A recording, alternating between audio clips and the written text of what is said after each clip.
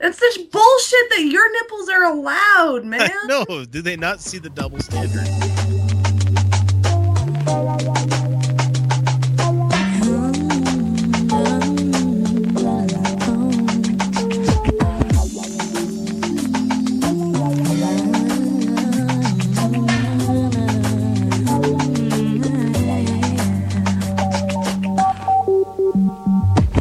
Hey everybody, welcome to the Utah Outcasts for the 29th of January, 2016. We are an uncensored and unapologetically firebrand atheist podcast, coming at you from various basements and rooms within Utah, but don't let that fool you. We do cover a lot more than the local stuff. We do a little bit of that. We do. Yeah, that's great. Professional. That's the kind of quality you get with this show. Oh, aren't we the best? Yeah, it's perfect. So, for you, if any reason you want to get in contact with anyone on the show, please do so via our email, which is mailbag@utahoutcast.com. You can text or voicemail 347-669-3377. That comes straight to this thing right here, so you want to bother me, that's a great way of doing it. As well as our substantial social media presence on Twitter, Facebook, YouTube, and just about any other thing that you can go out there is Utah Outcasts. So, excuse me. I wanted to give you a quick reminder of how very important all of you listeners are to us. And we wouldn't be anything without the support of our fans and listeners. You guys are the reason that the three of us come back to do the show each week. I mean, we love talking to each other. But, you know, we do it because we know that we have an audience out there. Some of you even support us financially via Patreon and PayPal. And that makes us super happy because it increases the production value each week. Don't act like you haven't learned. It's gotten better every week ever since we started this thing. So while we love you all a whole lot, we have to give a little bit of extra love squeezings to Robert, Lee, Dan, and Adam for their continued patronage. These guys... Love squeezes. Yeah. Squeeze. These guys, and potentially all of you, will get bonus content for even the lowest donation level of $1 an episode. I mean, I spend like that much on a soda just because I want a soda during the work week. You can get like 20 minutes of us talking to you, you know. But for that, you guys get to hear us at our most surly and inebriated, because we do it at the very end of the show, about one segment of real audio that we saved specifically for those guys. But for the rest of you, you have to wait like a whole half year to hear the same content. And at that point, it's so beyond. It's like freshness date. It's like you're eating stale bread. So, we're still working out the kinks of our live show, and we'll get you some details as soon as we have it, but it is happening. We're going to do a little bit of a dry run on the craft table behind me right here, but we're going to figure that out, and then we'll go live somewhere else. I mean, I'd just rather not work out the bugs in the venue that we're at. So, now that I've sufficiently suckled the sympathies of several of our surly sycophants, we can... finally move on to letting everybody know that not everybody can afford to donate, and we realize that, but we ask that if you've enjoyed the episode and that you leave us a 5-star rating on whatever service you hear us on, and for those of you who are watching us on YouTube, give us a like and a subscribe. It really does help. We've got no new reviews or subscribers this week, so that means we get to move into the panel itself. Yay. So first up, not yay, but yeah, don't yay that. No. Damn it! First up is the smart, stunning, stellar, and superbly strident Felicia Entwistle. Oh, hello! And then we have my internet shadow, the super critic from Watch Play Read, and semi-regular guest on the Nerd Dome podcast. Nerd Dome Report. Oh, I crossed those streams earlier tonight. Which you can now find at Podhill Media, which is podhill.com. Come check us out. The sibilant-slinging Superman slowly staying still is Kyle Steenblick. I love that my first name ruined your alliteration. Sibilants. I should have done K's and F's. F's. God damn it, F's. You should have done K's. K is for comedy. K stand. That I hate the K makes no sense in the English language. It makes no goddamn sense. In German, everything that makes us like we spell with C's here, it's a K. So yeah, it makes a lot more sense. We do have a special guest this week, but it's only for the interview, and because asking for East Coast guests to stay up super late to be on the show for the whole thing is a special layer of hell that we don't ever wish to force on anybody except the people that live just about in our time zone. Because I still feel bad about making Ed stay up really late from Newfoundland. He was great the whole time, though. Great. He was such a good sport. Oh, and Atheist Podcast is now part of the Podhill Media Group as well. So let's see. We have Callie Wright joining us from the Gaytheist Manifesto, which you can find at gaytheistmanifesto.secularmediagroup.com. They are going to be joining us for the interview segment of the show in our after our Fun with Real Audio segment, coming up in about an hour or so. So stay tuned for that. It feels weird saying in an hour or so, but we really do provide that much content every goddamn week. You guys love us. You're welcome. That's why I say that. So let's catch up with what we all been up to for the last week. I'll jump off. Let's see. I caught the same shit my family had, so you'll catch me every once in a while. Microphone and then coming back into it. Yeah, sorry. You guys didn't hear any of that, but I just thought it was kind of fun. So I got some crud going on, so you might catch me on video coughing or clearing my sinuses after I hit the mute button. But let's see. God, we're so sexy over here. Yeah, like this show's the sexiest show ever. Let's see. Beyond that, I was eating really well up until today. This is my cheat day, so I've had a whole 6-pack. I know you shouldn't be treating the cheat day like that, but that's what it's for. It's you kidding me? It's cheat day and podcast day. I combine the two because I need the liquor on podcast days. Don't we all? I'm gonna shut the door 1 sec. I'll go for it. Let's see. I don't think there was anything else really beyond that for me this week. It's been slow and uneventful. I haven't slept worth a shit this week, but nobody wants to hear those kind of problems because nobody likes their jobs. Nobody gets enough sleep. So, Ani DeFranco lyrics. There we go. What about you, Kyle, Felicia? Anything? Well, I talked about it. The nice 10-year-old 4th grade science fair project. We're done with that. That's all done. Yay! I know. Good job. I'm proud of the work you did. I'm sure you did a great job. And it works really well. No, I actually did very little other than standing there going, no, this is how you need to do it. Like, no, your hypothesis is bullshit, son. this is how the scientific method works. Yeah, no, aside from doing that and sitting down and going, okay, this is how your experiment is going to need to work. Which was like a shit ton more work than I really wanted it to be. It's a lot more work than just doing the project yourself. Yeah, no. Yeah. That would have been. I would have finished it at 3 in the morning the day before. You make no mistake. Yeah. If I'd done it for her, this shit would have been done in a day. I've done some shit show stuff. The day. Before. Yeah. Yeah. 24 hours before the hour it needed to be ready. Probably. You're still putting shit together on the way to school. No, yeah. She did 75% of the work. Oh, that's good.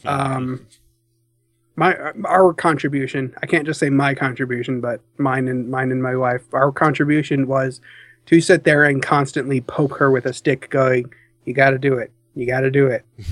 Yeah. I got to say that's one of the most annoying fucking things about being a parent. Yes. Is the amount of times you have to remind somebody to do something that you ask them to do. You have to actually do it. You have to just actually do it.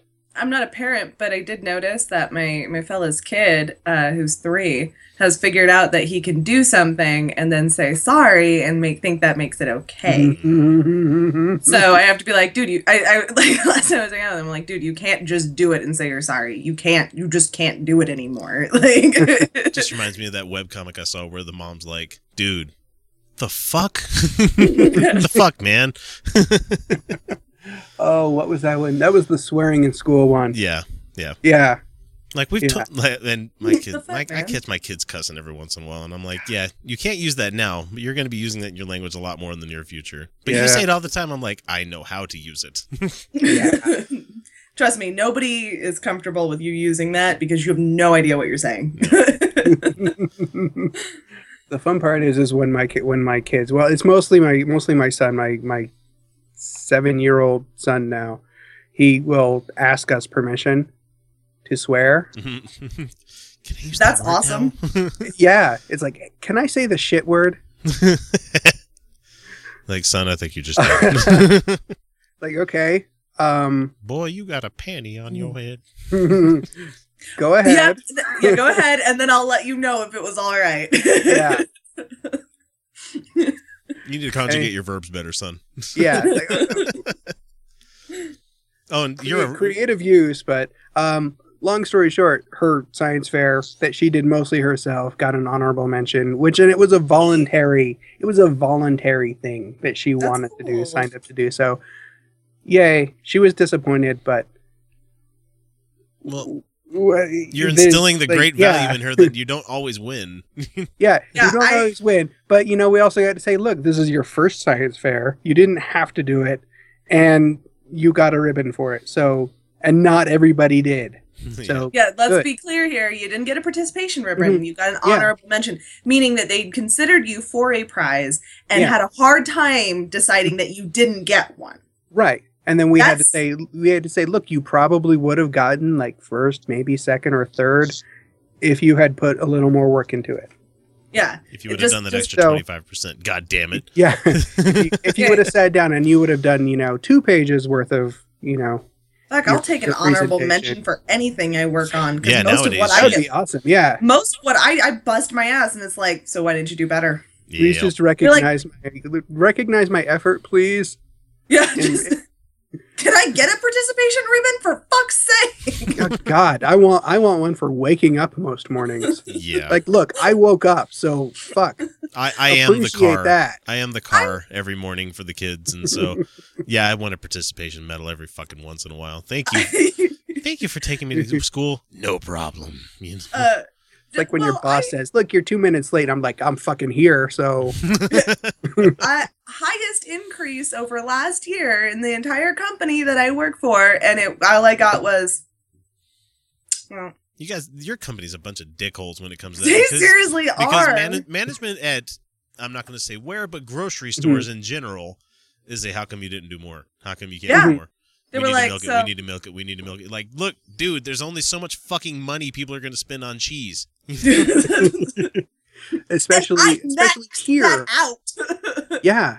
In a poorer part of town, not the poorest, not, like in Taylorsville. There's a lot of students and immigrants there, and which actually makes my customer base awesome.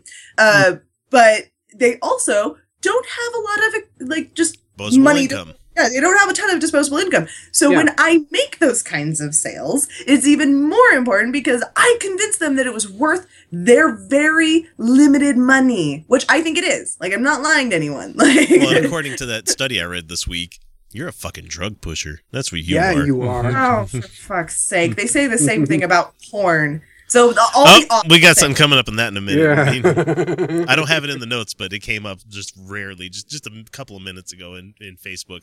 So, Felicia, do you have anything you want to talk about that you've been up to for the last week? The gala's coming up. Have you bought your tickets yet? Kyle has. Yeah, I have. I haven't yet.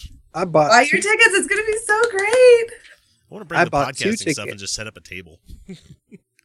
That would be talk awesome. to me. Come. I don't want to talk to people without microphones. People are more genuine when you put a microphone in front of them. Actually, something really kind of cool is we're trying to get a string quartet or some musicians to play for the first hour. Not like a band, because can they play some Apocalyptica? There's our opening song. Not because bands aren't awesome, and they are, but because for the first hour, people are going to be eating and checking in and stuff like that. So we wanted some kind of nicer chamber music. And I reached out to Salt Lake Community College, and they said, actually, we don't have a student quartet right now, but we have a faculty. And she said, it's this much to hire us. And I said, I was wondering if maybe anybody interested in donating their time or at a discount. And she goes, oh, well, I'll donate my time. I love what you guys do. Utah is fantastic. I was just like, are you shitting me? We are everywhere, man. We are everywhere. I'm waiting for the time where someone goes, of course, Felicia, I watch you on the show every week. That would be cool. We need an equivalent of Geek Show Says Hey. That's what we need. Yeah. We need something. We'll think of something. The gala is coming up February 27th. February 27th, get your tickets, $65 for members, $75 for non-members. We will have live performances, not just the music that I mentioned, but our silent auction is getting so rad. I picked up the donation from Epic Brewery. We haven't done the official, wasn't it? Yes, we haven't done the official announcement on the Facebook page, but it's not a secret, so I'm going to say it here. So, yay, guys, you get the announcement. Epic Brewery has donated the beer for the gala, and when they donated the beer, they went for it. I mean, it is beer. They gave us enough beer for 150 people. And that's not 150 people to have a beer. No, they were like, that should cover you for 150 people. We're like, probably. That's like considerable. Beer. Yeah, or like or like two of me and X. Yeah. Yeah. Yeah, this is my last beer. Fuck. And then they donated a gift basket to the silent auction as well, and it's kind of awesome. It's this bag, it's kind of like one of the canvas bags you get at the grocery store, except for it's made so you can carry beer in it. It's got little slots. It's compartmentalized, so you can put your seal clubbers in there. Yeah, and then nice. It had 2 pint glasses, a T-shirt, 2 Epic beer patches, Epic beer stickers, Epic beer bottle openers, and Epic beer bottle stoppers. Ooh. It's so cool. Wait, who puts a stopper in a bottle? Yeah, no kidding. I know. I haven't met anyone who needs that. I know, fuck, man. Not in this group, not on this podcast. You drink all your liquor, damn it. But so I picked that up from Epic. I picked up a donation from Blue Boutique. Ooh. Yeah. Dildo. So I picked up a donation from the Beer Nut. Yeah, Beer Nut. Yeah, we talked about them last week. Yeah. So, and we've got even more. Five Wives is donating some alcohol. We've got Five Wives. We've got sorry, I'm forgetting all the rad donations. So the silent auction, you guys. We got a booze gift basket donated to the silent auction. I feel bad because I just realized that people weren't watching us on Skype. I just had the window minimized for OBS. Sorry, everybody. Sorry. It's just it's so cool. So the silent auction is going to be rad. Obviously the booze is going to be rad. The whole thing, I'm just so excited. Rena found this amazing DJ who's willing to donate his time for the rest of the night, who really knows his stuff. So it's going to be amazing. I'm just so excited, you guys. So that's my week is gala. That's all. That's my life now is the gala. Nice. So with that, we're going to move into our first little news topic we have here. And I honestly didn't make it happen this way. But the news just happened to, they rolled the bones with the news this week, and it came out extremely, homophobic and transphobic. It came out that way. God damn it, people. I thought we were getting over this. But no, it's the dying throes of this old guard shit. Except for somebody who I actually really admired for his views on a lot of things, Jeremy Clarkson from Top Gear, who I don't know if anybody knows who that is. He was a British presenter on one of the most famous car shows on television on the BBC, which spawned shows in America as well, but it was really popular in the UK and across the world. He lost his contract a couple of I think it was last year for punching a producer, and apparently that was a second strike for the BBC. They said, "Fuck it, you're out of here. You can't be hurting people like that." Well, and a lot of us went, okay, well, he's just a dick. I get that. He's been doing this for a long time, and if someone's acting professionally, he doesn't know how to use his words like a big boy. Unfortunately, this time he did use his words like a big boy, but it wasn't very smart. No, they were not very. So he did a article in the Sunday Times, I believe that's in a British newspaper. Clarkson began his rant against trans people because he said that he didn't understand the plight of the trans community, and that when he first heard about trans people, he thought the thought made his eyes roll. Okay. As far as I was concerned, As far as I was concerned, men who wanted to be women were only really to be found on the internet or in the seedier bits of Bangkok. They were called ladyboys in my mind. They were nothing more than the punchline in a stagnite anecdote. See, right there. That's the problem, sir. How do you not see that that's the problem?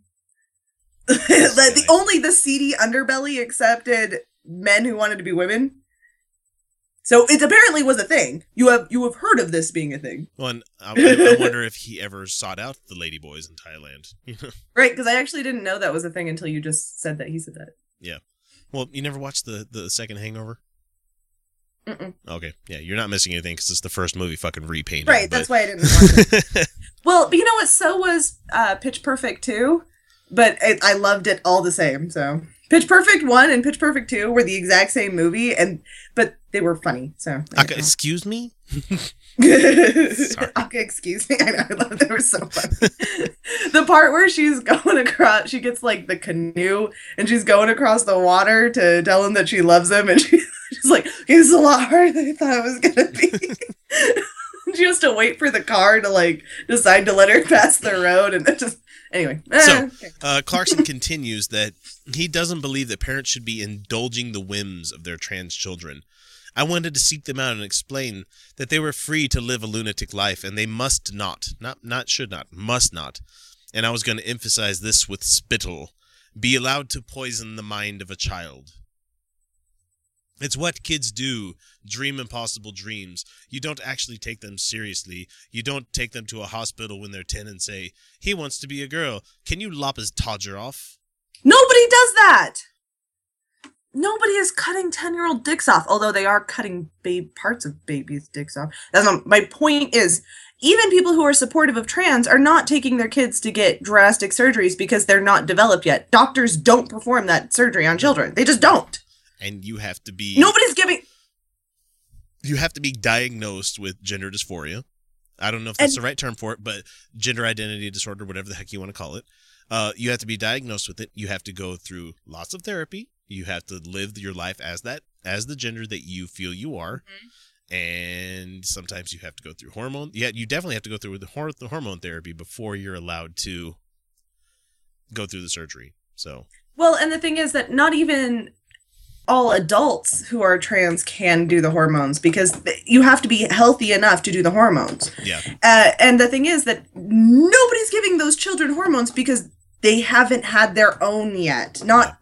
They haven't gone through puberty yet. And you don't do it to teenagers because they're still in that process. Well, and you don't fuck with that. To some of these people are catch it early enough in their lifetime that their bodies aren't racked by the hormones that hit them. You know, because when there's a lot of people when they do go from male to female, they have to go get the Adam's apple shave. They have to do all this other stuff. They have to get all the electrolysis to get rid of the hairs and everything. Mm-hmm. It's a painful process for anybody to say willy-nilly, I want to be the other gender. That does not fucking happen. It's not that simple. And you know what? Let's give some kids the benefit of the doubt. Let's say a little boy is just playing with ideas and he feels like dressing like a little girl for a week. And it is just a phase. Let's say it just is. What's the problem? Why can't I wear a ball dress everywhere? Fuck you people telling me I can't do that. Because, dude, they're awful to wear everywhere. Yeah. Especially if it comes with the corsets. No. But my point is, like, what if he does? What if it is just a phase? So? Big fucking deal. Did we lose Kyle? Or did he step away? He stepped away. Oh, okay. Yeah, that's just my whole thing. Is like, he's like, you don't entertain children's ridiculous fantasies. Actually, you kind of do. It's called allowing them to pretend and play. It's called being a parent. Yeah, you allow them to explore these ideas to a point where they're not harming themselves. And a boy dressing as a girl or a little girl pretending to be a boy is not a harmful thing. So hearing him say shit like this, I just imagine how wonderful it was for him to be your dad. You know, how everybody thinks that, like, and I've ran through this. I don't know if you have, Felicia, but there was like when people would come over and visit my old man and they're like, oh, your dad's a cool guy. Your dad's a cool guy. I'm like, you're not his kid. Actually, people always were like, your dad's kind of weirdly friendly. Mm-hmm. Like they were put up. My boyfriends were always like, is your dad going to hate me? I'm like, no, he's going to be really nice to you. And he is. That works even better than the people that are like, I got a shotgun and you ain't going to. Yeah, these guys were like, yeah. And my dad was like, hey, if you're going to have sex, be careful. And like the boyfriends were just like, I don't I wasn't prepared for this. Like, oh shit, he gave me condoms. What the fuck? I'm going to do a little bit of public service announcement here. If you go to Mormon.org and you want to troll the missionaries in the chat room windows that they have there, like I read an article earlier this week that somebody was trying to do such a thing. They see every keystroke you press. So if you're typing something out and you think twice about it and delete it, no, they see it on their screen. They see that that's what you wrote. So if you're going to troll, think about what you're going to write before you actually put it on there, because they see everything that you're going to say. Just a little public service announcement. I thought it was just really fucking creepy. That's manipulative as fuck. Because even if you don't hit enter, they see it. So yeah, that's manipulative. What they're doing is they're saying, oh, I found a piece of doubt. And for me, that wouldn't work, because I'd be like, I just found a better way to say exactly what and not only that, it also might make them think, oh my God, they can read my mind. Oh, that's true. That's true. Super fucking creepy. Good job, Mormons. That's right. Sorry, I didn't think of that because I don't believe that's a possibility. Yeah, I mean, yeah, you did the tarot reading, didn't you? The tarot card reading for a while? Yes, I did. Actually, I've started telling people that I'm psychic on my cheese island because I'll be like, I can predict what kind of cheese they're gonna like, but that's mostly because I just know how to ask the right questions. But they're like, wow, you're really good, and I'm like, God damn, goddamn right psychic. I am. But it's funny because it's the same thing basically as cold reading. Like, it makes it seem like I'm doing something almost mystical, like predicting what they would like, but really I'm just I ask a couple probing questions and I'm like, I know what you need, like. and for them, they can't see how I got there because they don't have the experience I have. No. But yeah, I did the cold reading thing. I've done the mind reading thing. I've done the talking to the dead thing. I've only done the talking to the dead thing when I've given the disclaimer. This is a party trick. Yeah, this is all bullshit. I'm making this up. And then they go, whoa. They still do. They're like, that's so creepy. I'm like, no, it's not. I can't remember who I heard say the analogy of it, but they're like, there's an unwritten like contract between magician and audience where people are like, I realize that everything that you're doing is a trick and it's complete bullshit, but I still go, wow, when the trick is completed because, how did you do that? But there's a lot of people that still think, there's no way you did that. It's got to be magic. And then the skeptical people are like, I'm really fucking impressed by that. How did you do that? See, I love magic tricks. I love them because I'm like, oh, that's so cool. How'd you do that? And like, I get excited because I don't understand something and something neat that I didn't expect happened. How did you make my brain malfunction? Yeah, because my brain does certain things. It's wired a certain way, and you fucked with it. That's so cool. I love it. And then I meet a terrible street magician, and he got mad because he couldn't fool any of us. And we're like, dude, you didn't fool us. He's like, you guys are mean. Like, no, practice your shit more, bitch. Yeah, dude, if I can see you flashing your card, then it's not a trick anymore. Let's see. We have the militants in Oregon. There was a magic trick done there where somebody magically lost their life by putting their hand in their pants instead of having their hands out when the cops arrest you. Is that what happened? Because the last I heard was there were shots fired and somebody... You didn't see the video I put on the Facebook group. The FBI released a drone or helicopter footage of the arrest. The full unedited. And so it's about like... Wow, they are really unafraid of being... of any charges. If they release the full unedited, they're like, no, we were completely justified. And so there's all these militant people coming out and saying... militia people coming out and saying that... he was executed. He was summarily executed right there. They put the gun to his head and shot him. No, that's not what happened. Look, no, let me tell you how I know that's not what happened. Because they didn't go in with guns blazing to the place. Yeah, that's not what happened. So they don't need to make a martyr of any of you fuckers. So you watch the empirical evidence, this video, which you're already getting people JFKing this shit. But the video shows them driving down the fucking highway, which... If you're in the middle of a siege, why the fuck are you leaving the compound? I know that they've been doing this a lot, but it's just like, why does the FBI and everybody else allow them to leave the property? If they're occupying it, I don't understand. That does not make sense to me. So they were Why on the way didn't somewhere. They were on the way to like a town hall meeting or something, or try to rally support or some shit like that. And the cops came up and they pulled them over. And they stopped there for a minute, and then they decided to run for it. And when they ran for it, they had a roadblock ahead of them. And instead of, stopping for the roadblock like you should, the guy tried to go through them like on the side of the road, didn't realize there was like a whole like 3 feet of snow. The guy high-centered nearly hit a cop as they went into it. And then he comes running out of the car immediately. Not, sitting in the car waiting for the cops to come and arrest you or anything. So Never run out of the car. He hops out of the car and he has his hands up at first. And then you see his hands drop to his waistband. Like, some people said, well, he got shot. I'm like, no, they don't usually shoot people with their hands up, especially when they're white. Yeah. And so he reached for something, and the next thing you know, bam, dead on the ground. Well, this was the same guy who had said that he was willing to give his life for this. Yeah, he said he would rather die than go to jail. Right. So you can understand why the cops might have been a little bit wary with these armed gunmen. Now, I see it as suicide by cop, but it made him a martyr. Here's the thing: is that in a lot of other instances, especially with young black men, people give cops the excuse of, oh, they're scared for their life, stuff like that. Where in reality, they shouldn't have been scared for their life.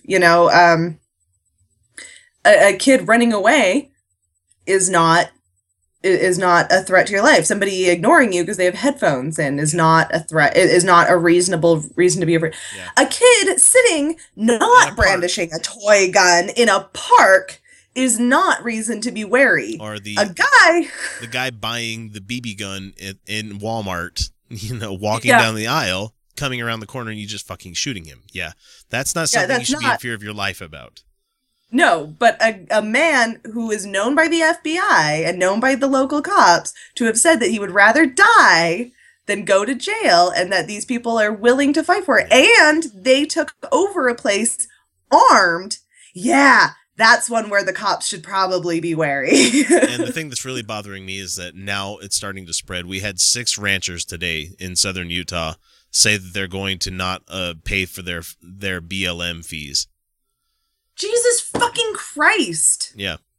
And what's going to happen? You guys. We're just going to pussyfoot around it again like we should, instead of, the tyrannical government that they think they're living under. If they want to see tyranny, we should show them tyranny, I think. Yeah, you know what? Show them tyranny. Let private owners buy that land and charge whatever the fuck they want. Jesus Christ. I hate these people. But yeah, you know what? Fuck you and your federal. Yeah, you want privatized? You know what the privatized does? They charge you a fuck ton of money for that shit. And there's plenty of land that is grazing, that is privatized, that you have to pay for. Yeah. And the BLM is doing it at a fraction of the cost. They're doing it at a loss. At a loss. Us taxpayers are subsidizing this shit. And I'm actually okay with that. I'm actually okay with us subsidizing ranchers grazing. Yeah. Yeah. And we need to feed people. And there's a lot of good reasons to do it. And has the BLM been shitty to ranchers? Have they intimidated and tried? Yeah, they have. Some, but not all. There's been some instances of the BLM being shitty. This is why we have a government where all this information is public, so that we can go through the legal system and say, that's fucked up, because there have been lawsuits against the BLM that have won. But what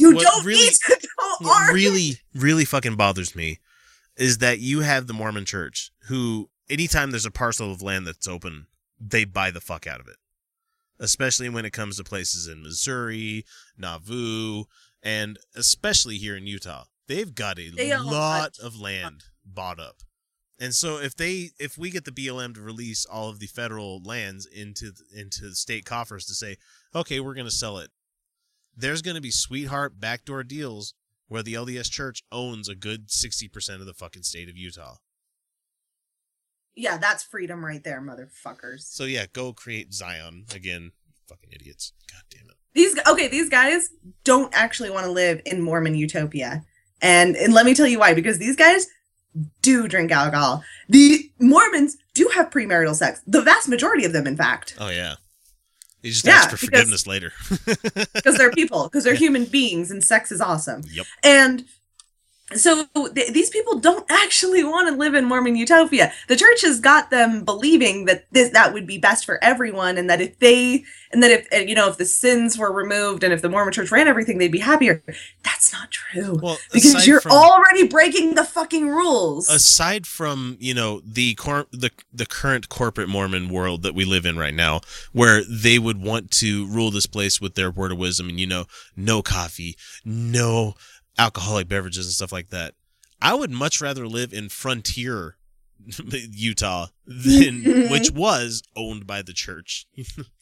Yeah, prostitution was legal. Yeah, opium all over the fucking place. You had drinks left and right. It was a lot of lawlessness. Sorry, I didn't get that out there. But for some reason they've put on this straight edge, fake ass way of living that no human can sanely do. No, but that's because they can guilt you and get more money out of you for making you feel bad for being human. Well, we expect the tithing, but we also expect your fast paying, or whatever the fuck they call it. Your fast. That's right. There's also fast offering, and then there's also, and then they tell people to go hungry. We know that you haven't eaten in a while, so that makes you more susceptible to emotional, harm. So. Emotional manipulation. That's what it is. That's why they want people to fast when they're somebody's struggling with something. They're like, we'll tell them to fast for a day. Yep. Now, fasting for a day is actually not. It's not that bad. And actually physically it can be healthy for you to skip a day of eating. I am on the fasting diet where I don't do it well. Like I'll fast, but I'm bad at it. And that's actually one of the healthiest ways they found to eat is just basically eat only when you're hungry. And if you're not hungry and it's once a day, then that's fine. It's called intuitive eating, but that's another thing. But so there are some health benefits to fasting for a day. But what they're really doing is putting you in a place of emotional manipulation where you're hungry and you're tired and you feel like shit. Then they can come at you with the Holy fucking Spirit, and now you're gonna fucking feel it, especially Don't you feel next better? time you stick food in that gullet. Oh, thank you, Jesus. So, because I don't know about you, but it's a spiritual experience once you eat after you've been hungry, hungry. Since we're talking about the LDS Church and emotional manipulation and everything, we have an article that came out Thursday about the unverified report about suicide deaths among Mormon LGBT youth. And the church, of course, has their mouthpiece coming out and saying, "We mourn with their families and friends when they feel like when life no longer offers hope." Let's see. Wendy Montgomery, a co-founder of the Mama Dragons, a group of Mormon mothers with gay children, reported last week that she had been told that 32 young LGBT Mormons have died by suicide since November. 32 in early November, early December, early January. So a little over a 2-month period. So the individual families who told Montgomery about their losses requested privacy, and the Deseret News has not been able to verify this number because, they're fucking working hard at it. Be like, oh, this is bad PR. We can't have this. Of course, they're working hard on it. Yeah. But I'm sure they are. I just find it fascinating that, the church comes out with a policy. I know it was a revelation at first, but now it's a policy that, you can't be gay and member. Did they switch it back to a policy? I'm not sure. Because it started as a policy, and then they came out and said it was actually a revelation. I think they silently slipped it back to what it really was, Oh. Which, when they say... It's nice that they did that silently. When they said about revelations and, I had a talking with God, God is the board of the LDS Church. That's what it is. Let's see. We've talked to our PR directors. We think it might be a good position for the church to take if we were to do this. We've done market research and saturation with it. Blah, blah, blah, blah, blah. Yeah. Yep. That's your God, is that $sign, bitches. So. Yeah, well, you know why they made they had the revelation about gays. Mm-hmm. It's just to manipulate. It's not only to manipulate gay people into staying in the closet and to not getting a divorce and to pretending to be Mormon because that helps the Mormon church. Not only is it that, because it is, it's also because then people can go to the state and say, see, I should have my kid because they're Mormon and my ex-wife, who's now gay, can't participate in the church fully if they live with their gay mother.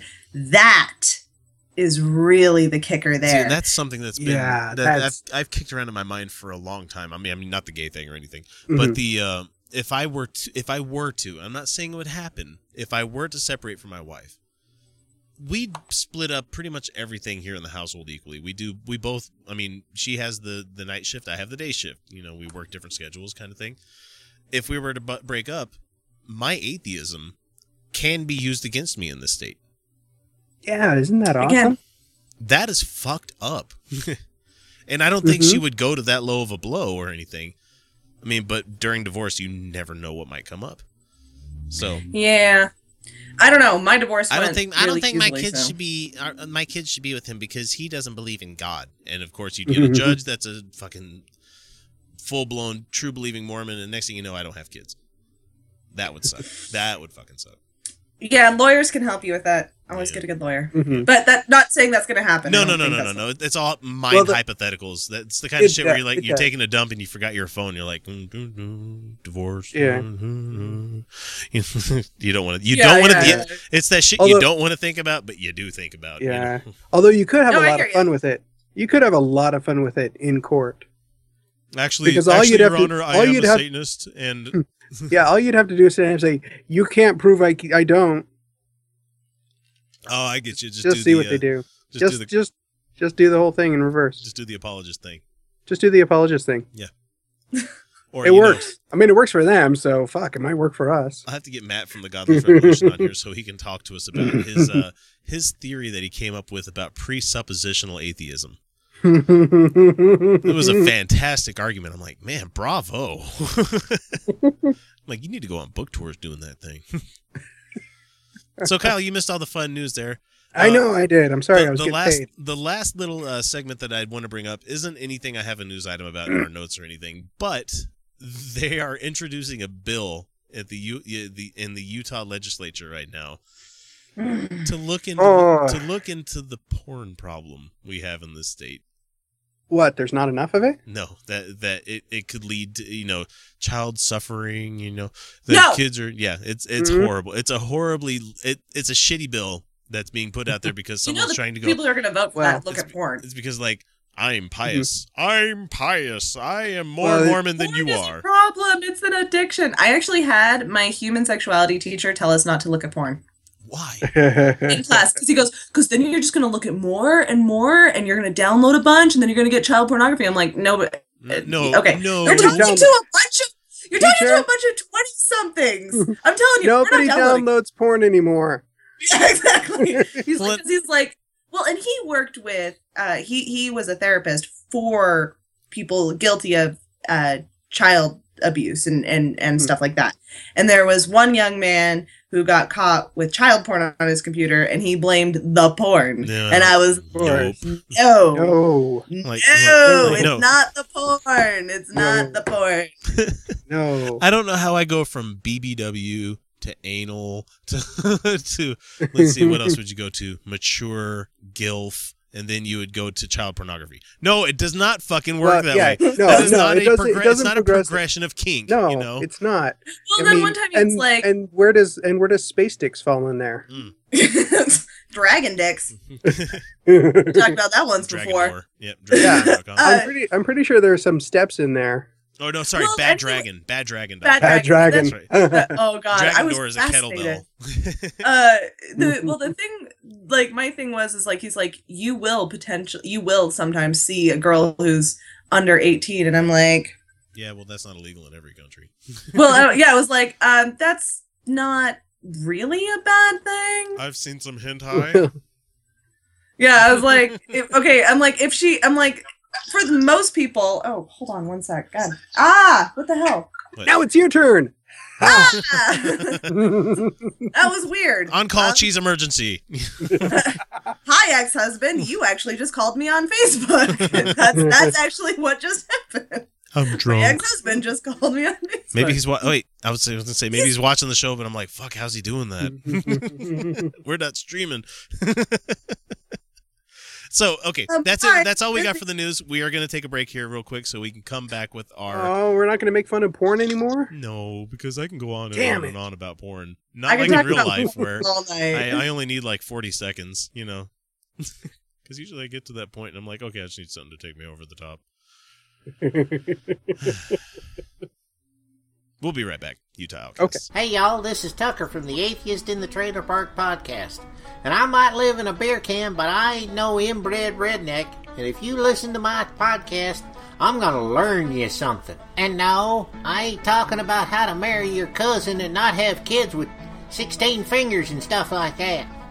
I mean, I actually talk about real stuff and teach people where the Bible stole its stories from. So, y'all give me a listen, would you? Thank you. Okay, so we're back for our fun with real audio segment, and yeah, it's gonna be a painful one this week. I mean, we're not gonna drink as heavily as we did last time, but Are you sure? I don't know. I can't speak for you guys, but me, no, because I found myself slurring a bit, and so our first up, only because I want to get him out of the way, because we have another one of him at the very end. We have Glenn Beck.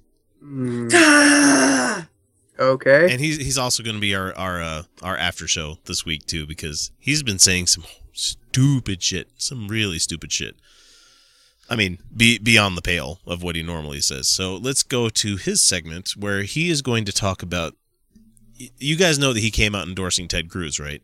Of course. He did? Yeah, I thought he left the Republican Party. He did, but he endorses Ted Cruz. And just wait till you. I guess that actually works. This is a short one, so I'm going to let it play all the way through, and we'll comment as soon as it's all over. Hang on. Okay. Do you believe everybody was born for a reason? Oh, sorry, he's talking. Glenn is talking to Ted's father. I can't remember his fucking name, Raffaello or something like that. And they're sitting in a mock-up of the Oval Office. So they got on the back lot of some studio to be on this stage, and so. They're sitting in the couches that face each other where, you know, the president does his working with everybody else thing. So, here we go. Absolutely. Absolutely. Do you believe in divine providence? Do you believe everybody was born for a reason? Absolutely. Absolutely. My reason was to fuck with these fuckers. Learned your story and saw the fruit of that story. Which means I know that you fucked. You fucked. Saw the fruit of that story. Yeah, he's talking about Ted. Why do these guys always get like weird sexual with shit? I know. You know, I don't. Like it gets weird. Don't talk about like someone's struggle and be like, and then you fucked and made a child. Be like, no, I'm actually my own person. You know, you don't have to talk about my kid like that. Yeah, like that's. But that to them, procreating is everything because they want the children to stay in the church and... Bleh. Bleh. I know we said we are going to let him play it through, but god damn it. Bleh. Okay, I'll shut up. Bleh. I'll just do this thing. Now, your son. I am more and more convinced in the hand of divine providence. Oh, absolutely. You know, as I was in Cuba, on 3 different occasions, I thought I would be killed. And that God that I didn't know, he knew me. And he had different purpose for my life. So it is divine providence that I am here today. Bleh. Bleh. Just... Because you didn't die. Because he didn't die. Not once, That's not twice, divine but providence. thrice. You know. What about all the other fucking people? There's a lot of times I didn't die. Yeah. There's a lot of times I have not died. Every day from now, between now and when I was born, are days I didn't die. Yeah. Right, yeah. Oh, wow. Thanks, today God. I was using my box cutter and I slipped and I hit my torso area. But I'm wearing a chef coat. Oh, okay. That's why we wear chef coats. And this is exactly why I don't understand why there would be a topless coffee bar, which is a thing now. And it's not for sanitary reasons. Yeah. Scalding It has water nothing to do with and sanitary nipples reasons. go well together. Box cutters. Because again, today I slipped with my box cutter and hit my torso. But a chef coat or a good apron, which they provide you with, Yeah. Totally mitigates that risk entirely. I didn't slip where my hand was because I'm not an idiot and I don't cut towards my hand. But, you know, sometimes the tape is harder to cut through than you thought. Mm-hmm. But that's why you wear the right clothes. So fun little blueberries here. I don't know if you know who Park is. Park is a service that they have on a lot of with a lot of military contracts where you provide work for underprivileged people. So like people that have Downs and stuff like that, they get them jobs, or if they're differently abled kind of people. So this one time I was working with a guy. He got a lot of the shit work, and I mean, not really like hey flathead, go do all this stuff. You know, it's nothing like that. It was just look, we understand you can't do certain things, but what you can do and you're good at is cutting up cardboard boxes.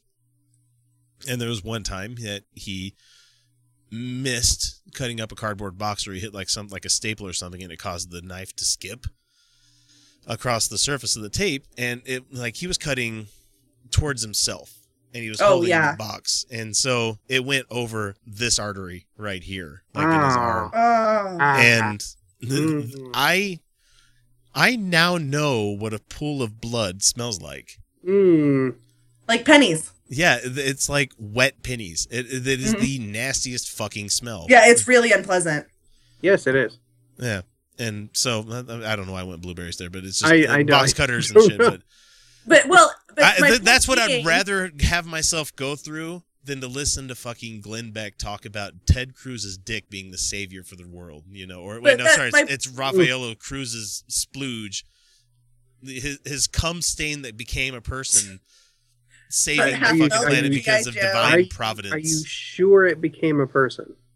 Are you sure? I'm more and more convinced that he's Rocky Dennis with a different hairstyle. He is the concept of a politician made solid. Like, just like the concept, like the vague concept of a politician made solid. So much like how young Anakin Skywalker was the Force made real into human body. Right. Okay, so my point GOP. with the chef coat, I want to get really quick. I want to cycle back. My point with the chef coat was that if I had cut my torso with the box cutter, I don't know how deep it would have gone, and I could have gotten a nasty infection. I potentially could have died had I cut myself in the torso with a box cutter. But I didn't, and it wasn't because of God. It was because I put on the goddamn chef coat. Like, this isn't magic. This isn't. Thanks, God. Thank you. Thanks, God. Thanks, God, for, I don't know. One day there was a guy who was like, you know what would be useful? Aprons are great and all, but if I could have more coverage, apparently that was God. Apparently. Man, I don't understand. I don't understand people that think that God works in your everyday life. It's like, you know, you can't have a God that intercedes in the real world and have free will at the same time. You know, you can't have a God that has a plan and you thinking that you have anything to do with it, that you have any way of changing it, that you're praying is going to work, you know, anything like that. There's a great video by Dark Matter. I don't know if you guys know who that is, but he's on YouTube. He makes cartoons based on like the God Yahweh and his angel Jeffrey. And the voice of reason in the cartoons is Jeffrey. He's like, God, I don't think that's such a good idea. He's like, what the fuck do you mean, Jeffrey? You know? But anyway, go watch those videos. It's a great fucking time. There's one where he talks about how I can't save that kid's puppy because it'll cause the butterfly effect. And next thing you know, some kid's going to be born that's the next Hitler. Well, couldn't you just stop the Hitler kid from being born? No, then I'd have to stop everything that happens in the world. And then next thing you know, I'm not letting them do whatever they want to do. So there's no difference between you being there and not being there, you know. Shut up, Jeffrey. That's a great one. What is the difference between God acting and God not acting? Because people, you know, there are miracles and God acts in mysterious ways and stuff. I'm like, but what's the difference? Wait, he did it for this one thing, but he wouldn't do it for this? Why? Right. Well, because he acts in mysterious ways. Or one could say that he doesn't exist at all. Right. One could make the simple your mysterious is our irrational. there are mysteries in the world, yeah, but there are answers out there, and they won't be found by people sitting around looking serious and saying, "Isn't life mysterious?" So next we have an asshole by the name of Mike Bickle. I've never run across this guy before, so he's a new one to me. But this is one of our first of many gay marriage ones. So maybe he's going to be reasonable. No, he's not going to endorse gay marriage. Kyle. Come on, man. Kyle. Come on. I love you, but no. Poor misguided Kyle. Here we go. The Spirit expressly says in the last days, in the latter times, for the Spirit to say something expressly, Paul's saying the Spirit's emphasizing this in a special way. Here it is. The Spirit's saying, I want you to know, I'm emphasizing this, there will be a departure from the faith. So in the latter days, there will be a departure from the faith. Yeah, but that has happened to literally every religion that has ever existed. People stop believing it. Every one of them, except for, the people that believe in the Viking thing, because they now have a church open. I can't remember. They do, but did you know most of them don't actually believe them literally? They just like the idea. Yeah, but I worry sometimes, even if the joke religions that we've created as atheists, like the Church of the Flying Spaghetti Monster, might be taken seriously in the future. But that's still just we can hope. Because that's not exactly a bad one. No. Yeah. There's no concept of sin. Yeah. But I've got to ask you, because I can't see this video. Is this guy doing the finger pointy up thing? No, not right now. Right now he's looking like a consternated Mr. Rogers. Oh, okay. So he hasn't brought out the fingers yet. I really feel like every single one of these people needs to just have some really good sex.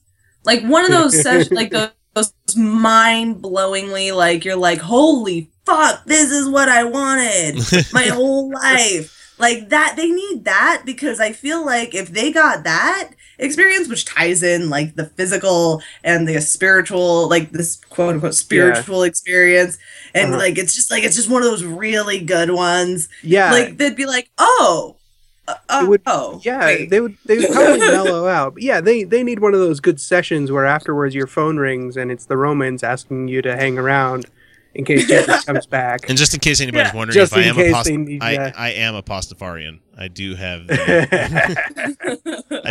book. But here you go. That's a better picture. There you go. There it is. It's the inside of the fucking. Does anybody else think the meatballs look like balls? Sorry, I'm getting tired. Yeah. I'm 12. No, we are. Yeah, they are balls. They are balls, Felicia. Balls. There you go. They're testicles? Well, they might as well be. I don't know. Let's ask our. That's some sexist ass shit. Yeah.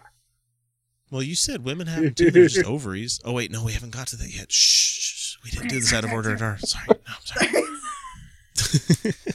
Here we go. Hang on. The magic of radio. Audio production. Gonna give heed to deceiving spirits, doctrine of demons. And one of the manifestations, this is 2,000 years ago, he prophesied, they would forbid marriage. This is so startling, shocking.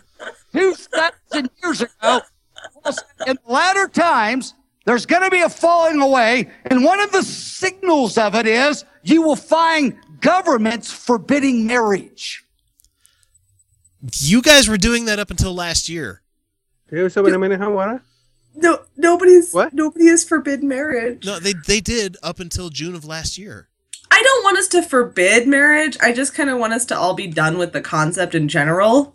Well, I'm speaking mainly in the fact that, gay marriage wasn't allowed up until June. And so he's like, gay marriage, he's saying marriage was not allowed. Like, yeah, you guys were responsible for that. And he had a good track record of like 2,000 years, But, eventually shit finally worked out and we said, no, that's a stupid idea to begin with. Yeah, we came back around. Humanity came back around and went, yeah.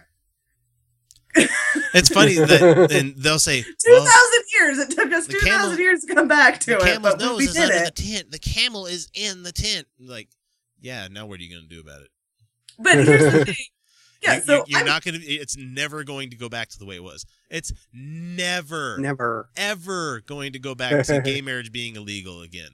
Unless we have a completely massive, catastrophic event that causes us to fall into another dark ages, and then a religion can take a theocratic rule and then do these same things again. God damn it, Felicia, that's dark. Yeah. And that's why you need to vote. Yeah. Buy your tickets for the Ark right now. Oh, fuck, they're selling pre-sale tickets for that shitty theme park. I saw it on Facebook this week. Ouch. That's stupid. Finish this one. Finish this one. Finish this one. Historically accurate park. With space-age technology. Yeah, goddamn it. Okay, finish this one. Beloved, we're on the cuspus of that happening. Just said cuspus. The cuspus? Cuspus. That's not a word, sir. Well, no, that's when there's more than one cusp. Would it be cuspi? That's the plural of cusp. Or there's one cusp. No, and, cusp. and two cuspus. It is. No, it's cusps. Cusps would be the. Yep. I don't know about that because I'm pretty sure he just said cuspus. Cuspus. By cuspus. Isn't that a tooth? We is on the cuspices of. Just one tooth. We're on the one tooth of this. Not the bicuspid, just the one.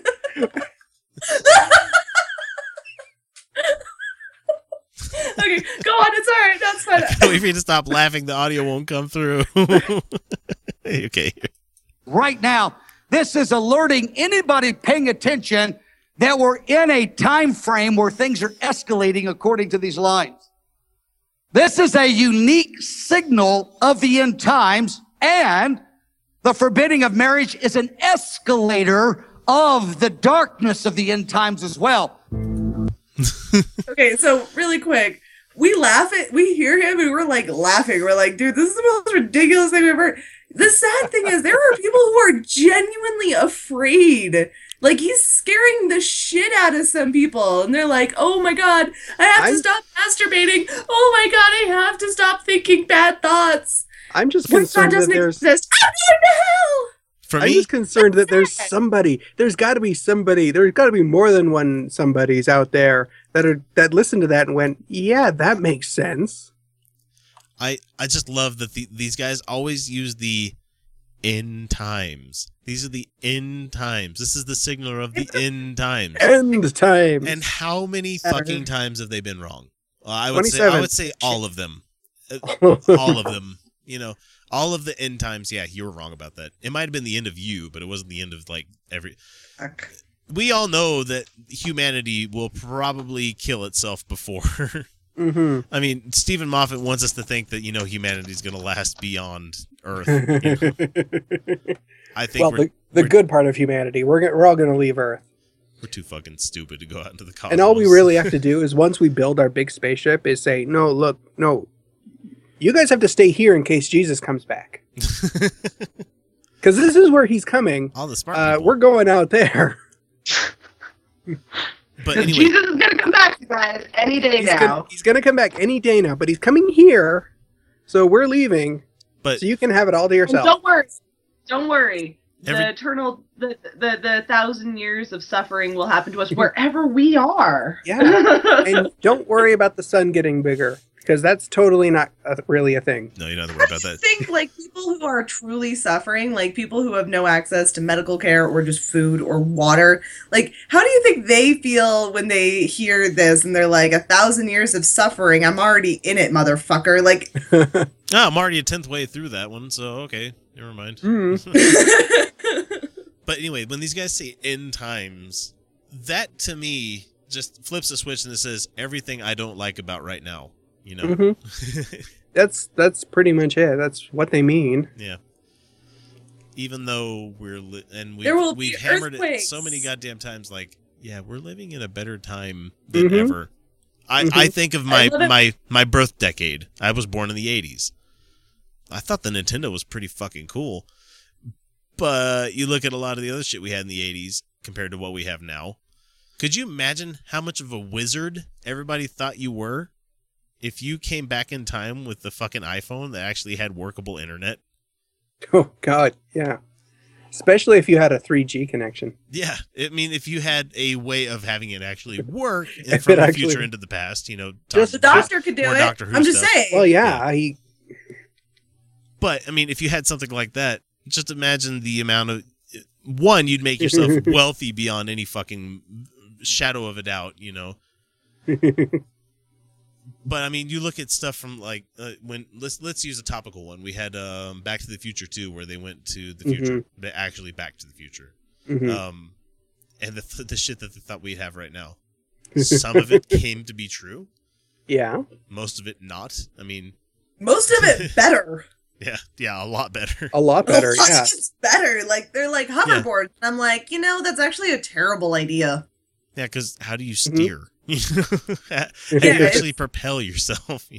Yeah, it's not like there's no good way to have. Thank goodness we don't have to worry about fax machines like they thought we would have to. Fax machines. And self-tying shoes is not. You know what? Tying my shoes is really not the most inconvenient part of my day. I wear bungees in my shoes. Self-driving cars exist. Yeah, and they're better at it than people. Like a lot better. And not TVs, just like in Demolition Man, TVs aren't in portrait mode. Now they're in landscape mode, which is really great. It's just... Oh, man. But like, anyway. Back to the Future could not imagine this that is happening right here, right now. We are talking to each other's faces. Oh, you had that because it was like, McFry! McFry! Oh, you are fired! That's right. But not to this extent where it's just like people just babble into microphones now. Yeah, who would have thought podcasting would have been a viable media source in the future? It's my preferred. I listen to a lot more podcasts than regular radio, I hate to say. I listen to one show locally, and that's about it. And not even all the time anymore, because I don't spend that much time I spend a lot of time in the car, but not listening to something I think my kids could hear. Sometimes I do. I don't give a shit some days. Let's see. So we're going to move on to the next one. Let me write this down real quick. Is a guy called Dobbenmeyer and LaBarbera. It's two guys, actually. And it's more anti-gay stuff. So let's just get it started. Apparently, this guy refers to the other guy as Coach a lot. So you're going to hear this. Hang on. Coach, you're absolutely right. We can't talk about it because it's so uncomfortable. Yep. But I'll tell you what, thanks to these so-called gay marriage decisions, Coach, they are going to be talking about homosexual behavior to our young children. Yes, they are. And what's wrong with that? I mean, because boys have to be boys and girls have to be girls and boys have to put it in girls. But boys like anal too, doing it to girls. I mean, which I don't understand. Like, right, but if you put it in a boy like you do a girl, that makes him like a girl, and no boy should be like a girl. Yeah, that's bad. That's bad. But lesbians are okay. We're cool with them. Yeah, we're cool with lesbians. Yeah, as long as they don't get any like equal treatment. Or if they look like boys. We can't have that. We can't have those androgynous looking ladies. Yeah, like they can't pretend that they're men. Yeah. And lesbians are kind of a problem because what if they don't need men? The hell you say? So we already take umbrage with the fact that what's wrong with your kids learning about gay lifestyles? What's wrong with that? Mm-hmm. Whatever. Why? Because they've got to teach safer sex, and if little Johnny can grow up to marry a man someday. Well, you better teach safer gay sex because someday little Johnny might need to practice it, right, Coach? That's where we are. Yeah. Yeah. Wait, what? These guys are mad about this. They're mad. Okay, well, first, clearly, they don't understand the concept of safe sex because it's exactly the same principle. Do they not? Do they not understand what an STI is or pregnancy? I mean, you're not going to have butt babies or anything, but STIs still exist, Yeah. Yeah. And it's exactly the but same. if everyone was perfectly abstinent and was really monogamous, which is diametrically opposed to our behavior, our evolutionary behavior, because even and I'm not advocating for open relationships, which I also am not saying against it. I'm saying true monogamy is one partner your whole fucking life, which almost nobody does. No. And the people who start out that way thinking this is a good idea, I don't know of any. I haven't met one. I haven't met one person. I haven't met one partner any. their whole life. Okay, let's let him. Not one. Let's let him get to the meat here. Hang on. Our brother. That's where We are there. My buddy. Our people got to understand, when you're talking equality, well, then everything's equal. You've got to teach all aspects. And now we're seeing courses where they're saying, they're acting like, well, here, I know this is a family show, Coach, but they're saying, they're telling kids there are various ways to have sex. You can have real, normal vaginal sex, anal sex, and they talk about oral anal sex. Well, Coach, I looked at that and I said, wait a minute, oral anal? That's homosexuality. That's homosexual perversion. This guy needs a blowjob so bad. His poor wife. Oh, that poor woman. Oh. Are you kidding me? Eat the poo-poo. Oral anal. Okay, yes, at least you're going mouth. As long as you're going mouth to ass. Yeah, you're going good, mouth to man. ass is fine. But Mouth to ass is fine. I mean, even guess technically ass to mouth is not the worst thing in the world. It's a little gross, Just but it's not gonna. Don't go ass to vagina. No. Yeah. It's like, well, if these people are equal, then everything's equal. You got people doing vaginal, anal, and then oral. It's like, yeah, it's called sex, you dumb shit. Yeah. All of those. It is clearly a thing that you don't understand. Man, he's got to have one seriously unsatisfied wife. No, I can't, because I can't go down on you because Jesus. Yeah. I was sleeping with a guy for a little while that refused to go down. There's a reason I'm not sleeping with him anymore. Just going to bring up one 2-word phrase for this guy. Truffle butter. Okay, men, moving on. That to children under the rubric of sex ed as a possibility for everybody? Well, how about this, Pete? They don't smoke, don't use drugs, and all that stuff they teach us in school, and don't bully. Yet the most destructive behavior of them all is promoted in schools. Folks, I'd just like to ask you this question. Any parent out there, or the 2 parents that are listening, or anybody may watch this afterwards, if your son came to you and said, "Hey, Dad, I'd like to talk to you tonight. I need to talk with you and Mom about something really, really important." I'm going to do this with my atheism one of these days. Okay, anyway. For that 2 hours while you're waiting for that meeting to come, Pete, how many parents would be saying, "Oh, Lord, please let it be drugs. Lord, please, Lord, let it be alcoholism. Oh, Lord, please let it be that he got some girl pregnant." Oh, how many parents say, "Oh, Lord, please don't let it be homosexuality." That's the truth of it, isn't it, Pete? No! No. And I'm stopping him there because no. You would rather your kid be drug addicted to alcohol, or a parent than them being gay. No. That's the exact opposite. No. Exact opposite. No. Kyle, if I had boys and one of them came to me and said, "I'm gay," been like, great. Oh, pregnancy is off the table. Yes.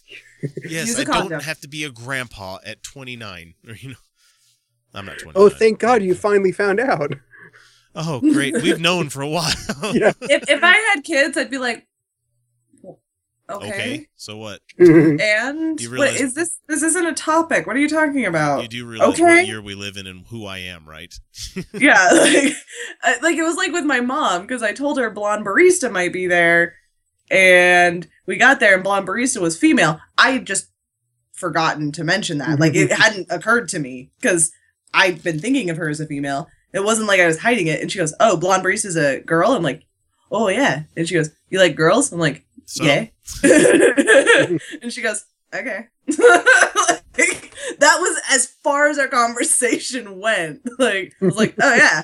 Yeah." Like, that would be me. Like, if my kid brought home, like, if I had a son and he brought home a boy, or if I had a daughter and she brought home a girl, I'd be like, "Oh, nice to meet you."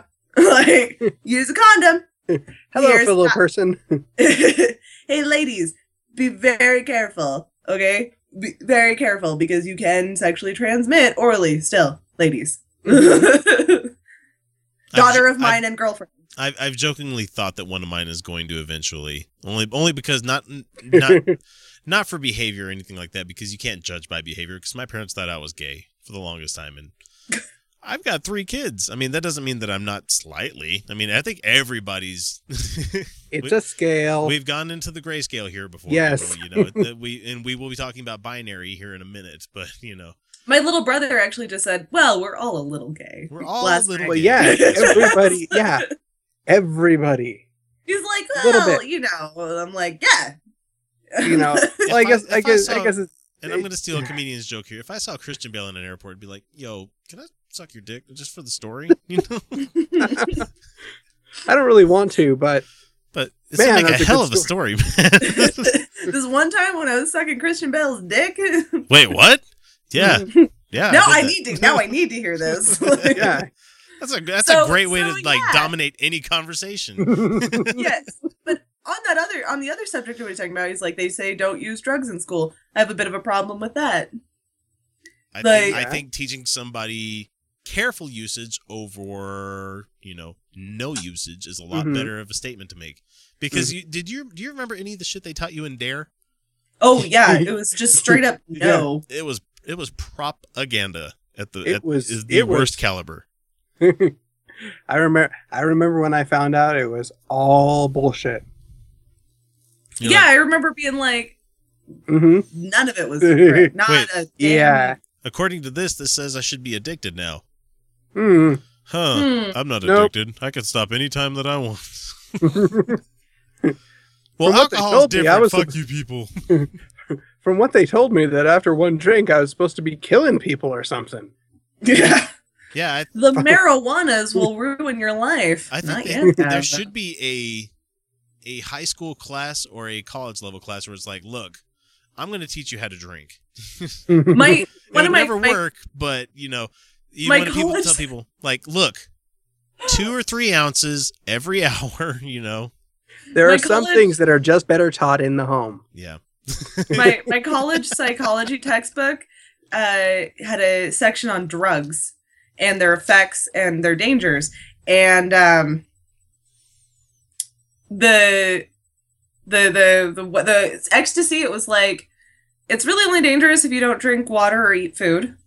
And then it got to marijuana. It was like, as of now, all the scientific evidence is that it's not addictive to the point that has been reported. It is not toxic. They said it's not. Like, it is. There is a toxicity level. Yeah. But water is more risky. Literally, water can be more toxic. I'm going to come down with chronic pain here pretty fucking quick if Utah gets medicinal marijuana. More clean water can be more toxic. It's easier to overdose on water than it is to overdose on marijuana. They're like, nowadays, the biggest risk with using marijuana is that it's illegal. That's what the textbook said. Well, there's that, and the possibility of tripping. You can get seriously literal tripping. Yes, you can get seriously injured trying to traverse stairs. If you're significantly high. This one time I got way too high, and I started laughing at something, and so I sat down laughing because I could no longer stand, and then I was no longer able to stand up. This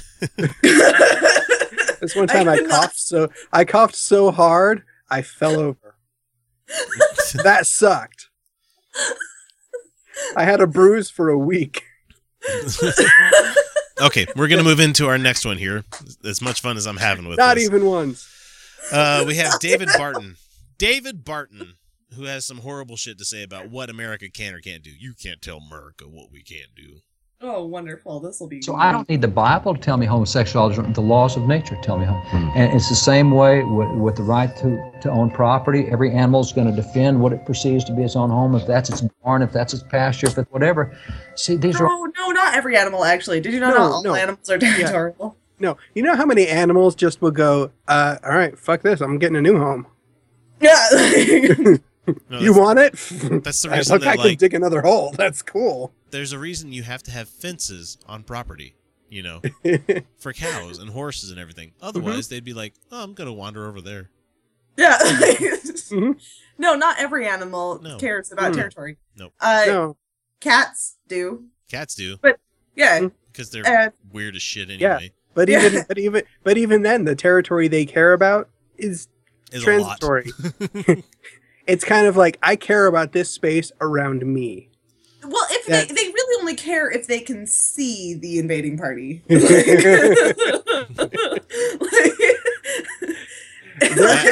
Their territory is, look, I can see that. That shit's mine. My kid's grandma gave one of my daughters a book on like cat psychology or something like that, and it's actually they've actually gone into it pretty in depth, where it's like cats have territories that they enjoy, but you know, if a certain cat comes through there are transitory areas where cats are allowed to come through, and you know, there's a giant social structure with outside cats. It was fascinating to read this. I'm like, get the fuck out of here. I thought cats were just fucking wonky and nuts. You know? No. They are they're wonky and nuts, but they have territorial boundaries. They have rules. They are crafty. They are crafty, fuzzy little assholes. Yeah. Sociopaths, if you ask me. But okay, let's get back to the assholes. Okay. Laws of nature or something. Yeah. Sure. Let's get back to the guy who doesn't understand the laws of nature. That's real quick. I want to point out laws of nature. Penguins. Go ahead. Moving on. All law. There are absolute rights and wrongs. Nope. Wrong. Wrong. There are not absolute rights and wrongs. No. No. It's relative. Yep. It's subjective. There is no the only way that you can have an objective morality is under and it's only because there might be as in it comes to harm. And that's only if it's a majority of people believe so. Caring about harm, but caring about harm is still subjective. Yeah. Yeah.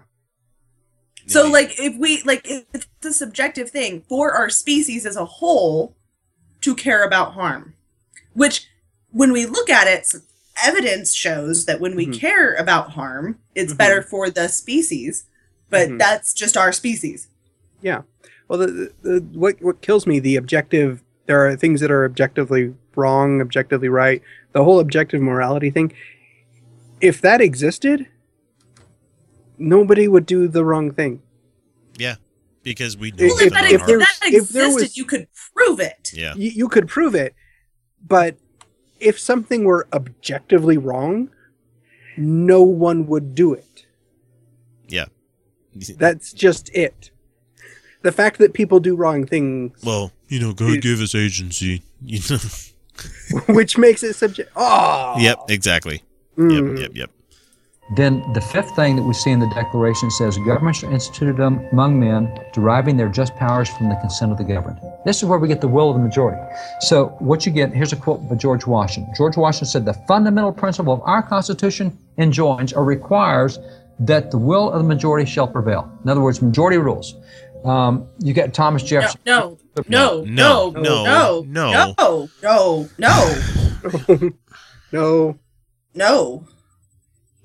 He was obviously this guy's never been a minority. God damn it. Wait, he's context, motherfucker. Context. Straight white guy. So obviously he's never had to deal with being a minority in any sense or case.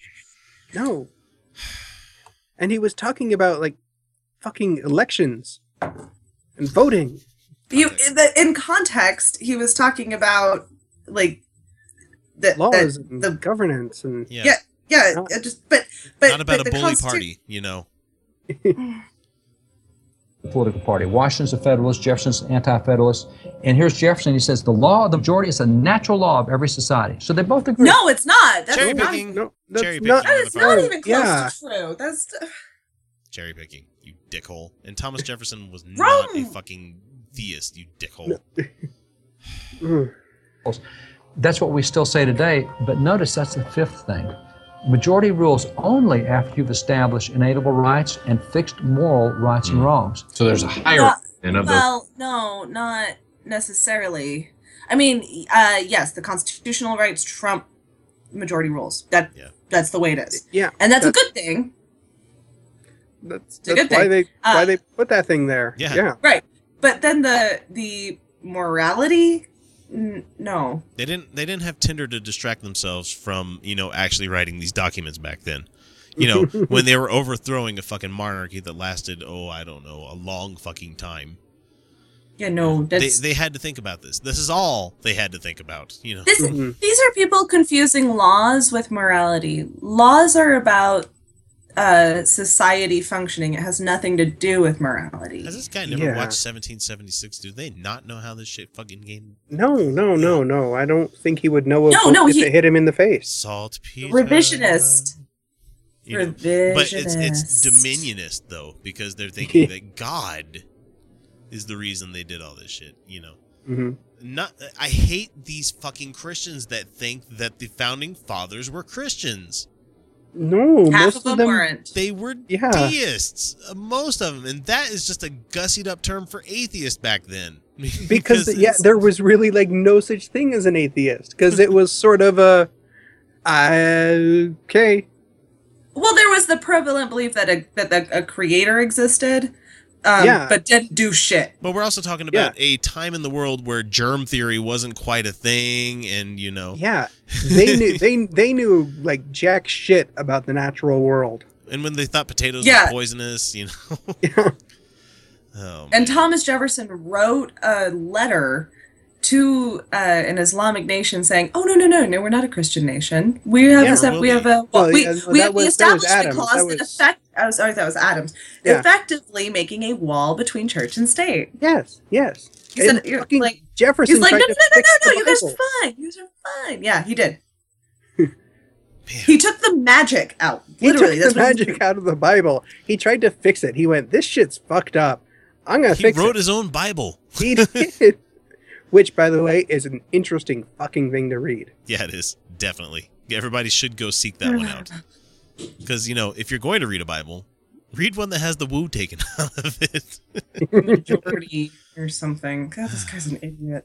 You can have a majority vote, but you can't have a majority vote on whether we're going to have liberty or whether you have a right to defend yourself. Right, which is why you didn't get to decide on gay marriage. Yeah. Oh, hang on. Okay. Rights that come from God. You also can't vote on whether abortion is right or wrong, or whether homosexuality is right or wrong. That's a fixed moral law. By the way, that's... What? Yeah. Sure, no, it's not. Sure, absolutely. It's fixed. It's right. There you go. Yeah. Okay, fine. Yeah, whatever. Okay. Both are fine. Yeah. There you go. It's fixed. We fixed it. Both are fine. You can't have a... I don't know. I tend to more believe the courts of our people that are currently living on this planet instead of, the one of a guy that doesn't actually exist, And if there is judgment in the afterworld, and I think we went in this in detail last episode, that someone's going to get a great big middle finger from most everybody here. Like, you're a dick. You are the worst creator that has ever existed. I'm the only creator. Well, then uncreate me, dick. I'm going to take it a step further. Let's say I die and I'm wrong and there's a heaven and hell and God's like, "No, you're cool. Come on in." I'll be like, "Fuck you." I am out. I am going to hell and I'm gonna buddy up with the guy who revolted against you in the first fucking place. Wait, hang on. Come in and do what? What's there to do in there? What is there? What do you got? What do you got? Hold on. We got all sorts of cool shit in here. Question, God. Is Bowie in there? Because wherever he's going... They'd be like, nah, Bowie's in space. He didn't die, he just went home. Yep. Okay, last one, and we'll make this quick because we need to wrap things up, so let's get to it. I warn you, it is a prayer circle. I'm going to let it play because this is the longest fucking prayer that I've ever heard David Barton... This is at the Ted Cruz event that was happening in Iowa. And Glenn Beck had someone was laying the hands on him and giving him a giant prep rally prayer. So I'm going to let it play through. We bless him with your peace. We bless him with your stability, with your strength, with your clarity, with your focus, Father. Let the mind of Christ be in him, Father. Give that mind clarity, Father, in Jesus' name. And then as he speaks, Lord, let the words come off his mouth that you want said to these folks. And even if he doesn't say what needs to be said, let the Holy Spirit drive it home in the way that needs to be heard.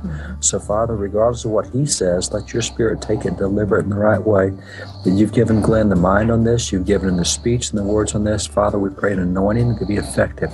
We bless him with peace. We bless him with anointing. We bless him, Father, with insight and vision. And, Father, with confidence as well. That it be your words that go forward to these folks. And then we turn the Holy Spirit loose that would bring forth fruit that brings forth 30-fold, 60-fold, and 100-fold back to this campaign, Father. In Jesus' name. Amen. I could just imagine God going, okay, I fucking get it already. Were they coming? That was weird. No, they were trying to, but it wasn't happening. And right, because there was no actual sexual stimulation. You have an evangelical Christian laying hands on a Mormon. These fucking people forget all the time that their fundamental beliefs are different. Yes, they consider themselves Christians because they follow the teachings of Christ. Great. Mm-hmm. You guys got to the finish line with a very, very, very fucking different story. Now define teachings of Christ for me, fuckers. Yeah, that's right. None of you agree. No. Yeah, not a single one of you. That's why you have how many fucking sects of Christianity.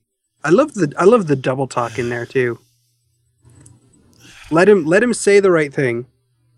Like, please God, let this guy say the right thing. Okay, I get it already. And if he doesn't say the right thing, I'm just an omnipotent being. I already know what he's going to say, my lady. But if he doesn't say the right thing, make sure the people who hear him hear what you want them to hear, not really what he's saying, but what you wanted him to say, but he didn't say, so that we're good, right? Do you want a happy God? Did I fix the loopholes so that what they hear is really you? Oh, it hurts so bad. This is what people do when they pray outside of Utah. God, this guy sounds like the guy who's trying to figure out the loopholes for the genie and the 3 wishes. Yeah, and this is okay. Hang on. So if I can't wish for more wishes, can I wish for another lamp?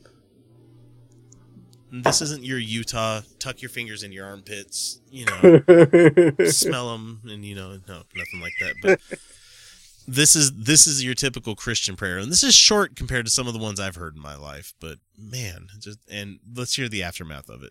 Like the Lord says, these are my purposes. So Glenn Beck's like, okay.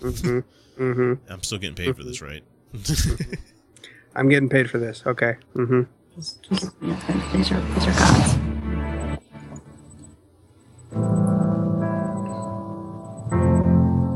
This is the moment.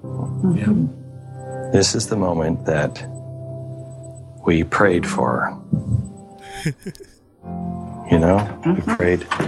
We prayed for this. We've been working for this. You didn't know. We didn't know this. We didn't know. You guys have been working on it for decades. Didn't know this was it. Didn't know this was it. We started in 2007. Started talking about this. We started the 9/12 project. People started the Tea Party. I love the manipulative music too. It's like I was gonna say. So this is God at work. Do you feel the peace? Do you feel it? Do you feel it? Dirty bitch. Okay, that's all I have for Fun with Real Audio. You guys survived another week of this bullshit. So we'll be back with our third segment and Callie Wright from the Gaytheist Manifesto here in a second. We will be right back. Utah Outcasts. Be right back. The Brainstorm Podcast presents The Shift to Reason, Saskatchewan's first secular conference. It's happening on April 30th, 2016, and features some great speakers that include Seth Andrews, Nate Phelps, and Levada Lewenning, along with others. This one-day event in Regina includes lunch and a VIP afterparty with the speakers. Tickets are available at shifttoreason.eventbrite.ca and start at $95 for early bird tickets, with student pricing and limited VIP tickets. Keep up to date with the conference on our Facebook page, facebook.com/shifttoreason. So, welcome back from the break, and we're here for our third segment of the show. And joining us for the Utah Outcast for this little clip, we have Callie Wright from the Gaytheist Manifesto alongside her, I believe, co-host, you said? Yes. Ari, correct, right? Yes. Okay. Me. And she's with us right now. And sorry, Ari, I don't have your profile in front of me. I did have Callie's because we're Facebook friends. And for those not in the know or, not in the atheist podcasting world, Callie is a self-described trans woman, atheist, LGBT activist, eater of ice cream, and host of the Gaytheist Manifesto podcast. So, hey, Callie. That about covers. Yeah. That about covers it. It's been fun, guys. Have a good night. I know, right? And cut. So, Callie, welcome to the show. We're super to have you and Ari here with us, especially considering the subject matter we just went through. I'm glad you didn't have to join us for that one because it's extremely painful when we put any of our guests through the Fun with Real Audio. Because we had Glenn Beck, we had there's I don't know why, but Right Wing Watch blog on YouTube put out a whole bunch of crazy anti-gay people out there this week, and well, it's because there was a whole bunch of them this week. Yeah, masochism. That's why they do it. They must. It's the only explanation. But it's our highest rated part of the show, so people keep coming back and listening to it. So we keep putting ourselves through it. So let's see. I have one question right off the bat. What type of ice cream? See, that's hard. Yeah, that's kind of an unfair question. That's an unfair question. Okay, if you let's do salted caramel core from Ben and Jerry's. We'll go there. That's so good. That's a great ice cream. Yeah. If we're going Ben and Jerry's, I'll go caramel sutra because I love that. I love that core of caramel that's in there. That stuff's great. And chocolate fudge brownie. Oh yeah. Yeah, I'm a damn sucker for the peanut butter fudge core one. Oh, they have that one too. I forgot about that. Hey, did they ever come out with that Bernie Sanders one with like the 1% with the chocolate shell that's on top of it? I feel like they did actually do that. I feel like I listened to something where somebody was actually something about that. Somebody created, and actually I think it was Ben and Jerry themselves that did it. I don't think they're actually going to make it, but it was just something like funny that they put up on their page. I love because Vermont concept ice cream like that. Concept ice cream. We live in the future, you guys. Fucking amazing. I kid you not. I think I watched a what was that Mark Summer show on Food Network? It was Unwrapped, I think it was called. Oh, yes. Like they went over like the Ben and Jerry's plant and everything on how they make things, and I sat there and I was just watching the whole time, like inching closer to the screen. I'm like, how do they make a snickerdoodle cookie that goes inside the ice cream without getting This is fascinating, you know. Tell us. How do you supposed to? Sorry, go ahead. How do you make chocolate chip cookie dough that doesn't have eggs in it, so you don't have to worry about salmonella?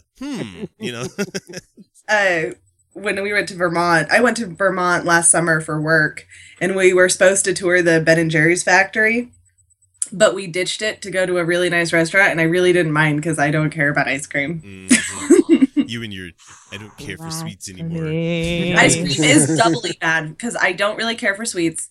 Never really have, and even less now. No. And also, I have really, really sensitive teeth, so it hurts my teeth to eat. Oh yeah, we talked about that. That's fair. I mean, like one of these days, I'm just gonna come down with one of those like flavor pop things that that cuts the side of your mouth up every time you try to eat it. I'm just gonna chomp on it the whole time. Did you say flavor pops? Right. Yeah, whatever they're because called. They're Otter Pops. They got different. I had the ghetto kind growing up. There's flavor. Yeah, no kidding. It's like Flavor Aid. Yeah. Yeah. What are you made of money? Otter Pops. Right? Otter Pops. You buy the one in the big net bag. Yeah, the one. For they have no flavor. That's flavor ice. Yeah, the ones that are like $2 at Walmart. Yeah, for like a pack of 300. And it's seriously mystery flavor. You have no idea what you're gonna get. And then they try to sell you off as a tropical flavor, but all they did was put like vitamin C in it. So. Oh, it's tropical. No, it's not. Is this pineapple or acid? Can't tell. So, let's see. Let's get to what we're going to talk about. So tell us a little bit about your show and anything else that you're up to. Are you doing okay surviving the snowpocalypse you guys are having out there? See, here's the thing. That whole thing is like 45 minutes south of me. Oh, really? We got like a light dusting. Everyone in Cincinnati was freaking out, and we got basically nothing. I was driving around with my girlfriend, and we were like, oh my God, the snow. There's going to be like a 1/4 inch of it. Holy crap. But yeah, there was basically none of that. So see, it makes me giggle that a lot of people on the East Coast are like, we got 18 inches of snow. Oh my God. And they're like freaking out and everything. I'm like, have you guys not had like a bad snowstorm in a while? Because like most Midwest and like, especially places out here in the mountains, it's like 18 inches didn't even close schools out here. Yeah, like an impending storm will close schools out here. It's I'm actually bummed because it was not like that when I was a kid. That's like the one thing that makes me wish like I was experiencing this time in school, where it's like, hey guys, it might snow tomorrow. School's canceled. Yes. Like it would be like the Charlie Brown thing where it's like, yay, snow day, and everybody goes out and plays. Except I'd be upstairs playing Xbox or something. Right. I remember one snow day as a kid, and then like as I got older, they were like I was like, this is worse than the one snow day we had, and they're like, nah, we're not. Fuck you. Don't die getting here, I guess. Yeah, you could come to work 2 hours late. We don't care about that, just as long as you get here. Right. They're so kind. But the show is the Gaytheist Manifesto. Basically, the topic is the intersection of atheist and LGBT activism. Oh. So, we talk about things that kind of intersect that topic. So, we talk about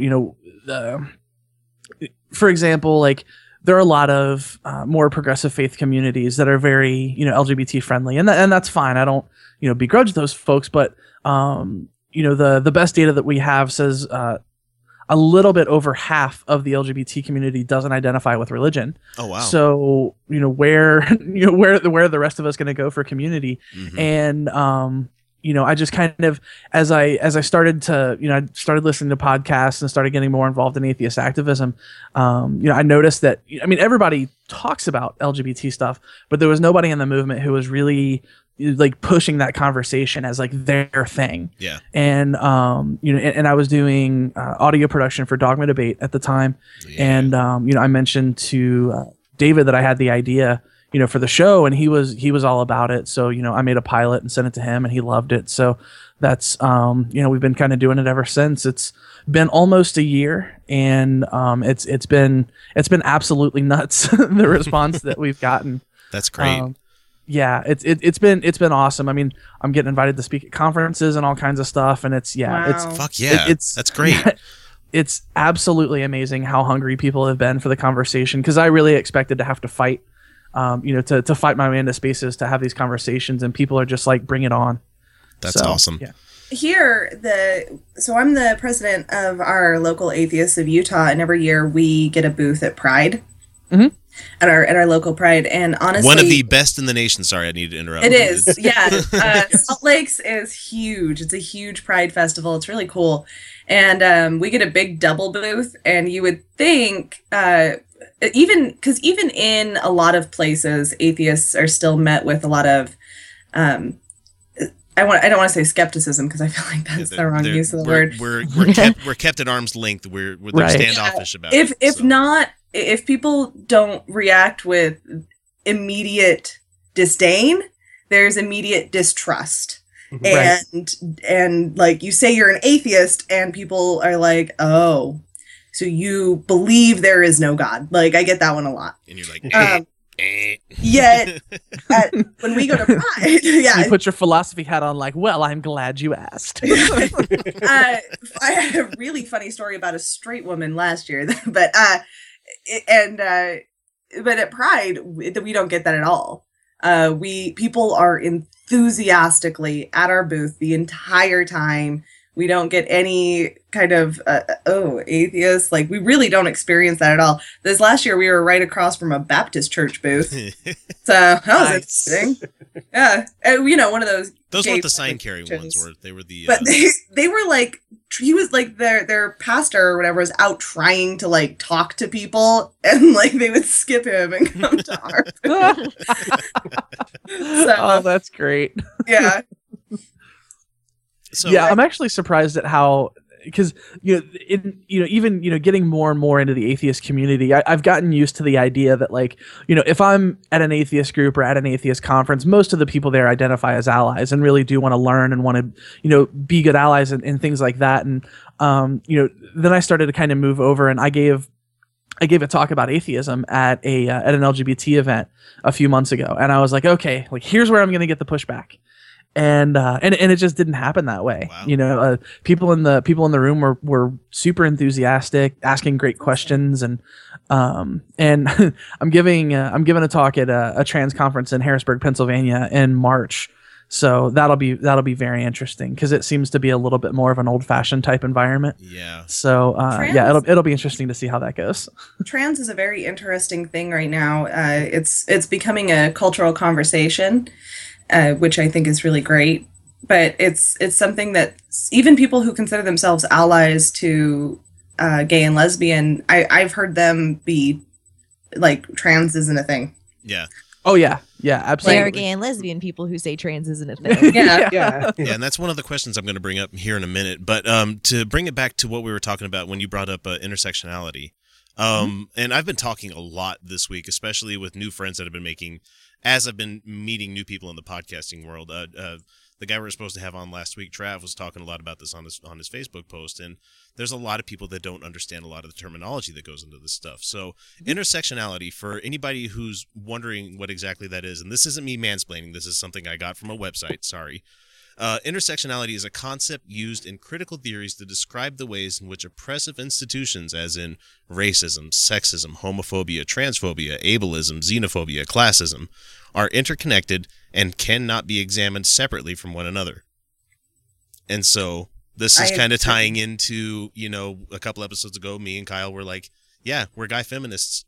Get the fuck over it, Yeah. Well, right. I think that one can identify as all of those things because I think that the way I see feminism isn't that it says the other things don't exist or that they don't matter. What I see is that they're all interconnected. I mean, you find racism and sexism and homophobia all in the same places. So when we take specific focus, that's a good thing because that's how we make progress in those specific areas. But yeah, you basically, if you're for equality, you have to be an ally to gay and lesbian. You have to advocate for trans. You have to be a feminist because otherwise you're missing the point. So to the untrained out there, when I said intersectionality, that sounds like a whole bunch of victim complex. People are going to think that, you're finding something to latch onto to blame for things that are going on in your world.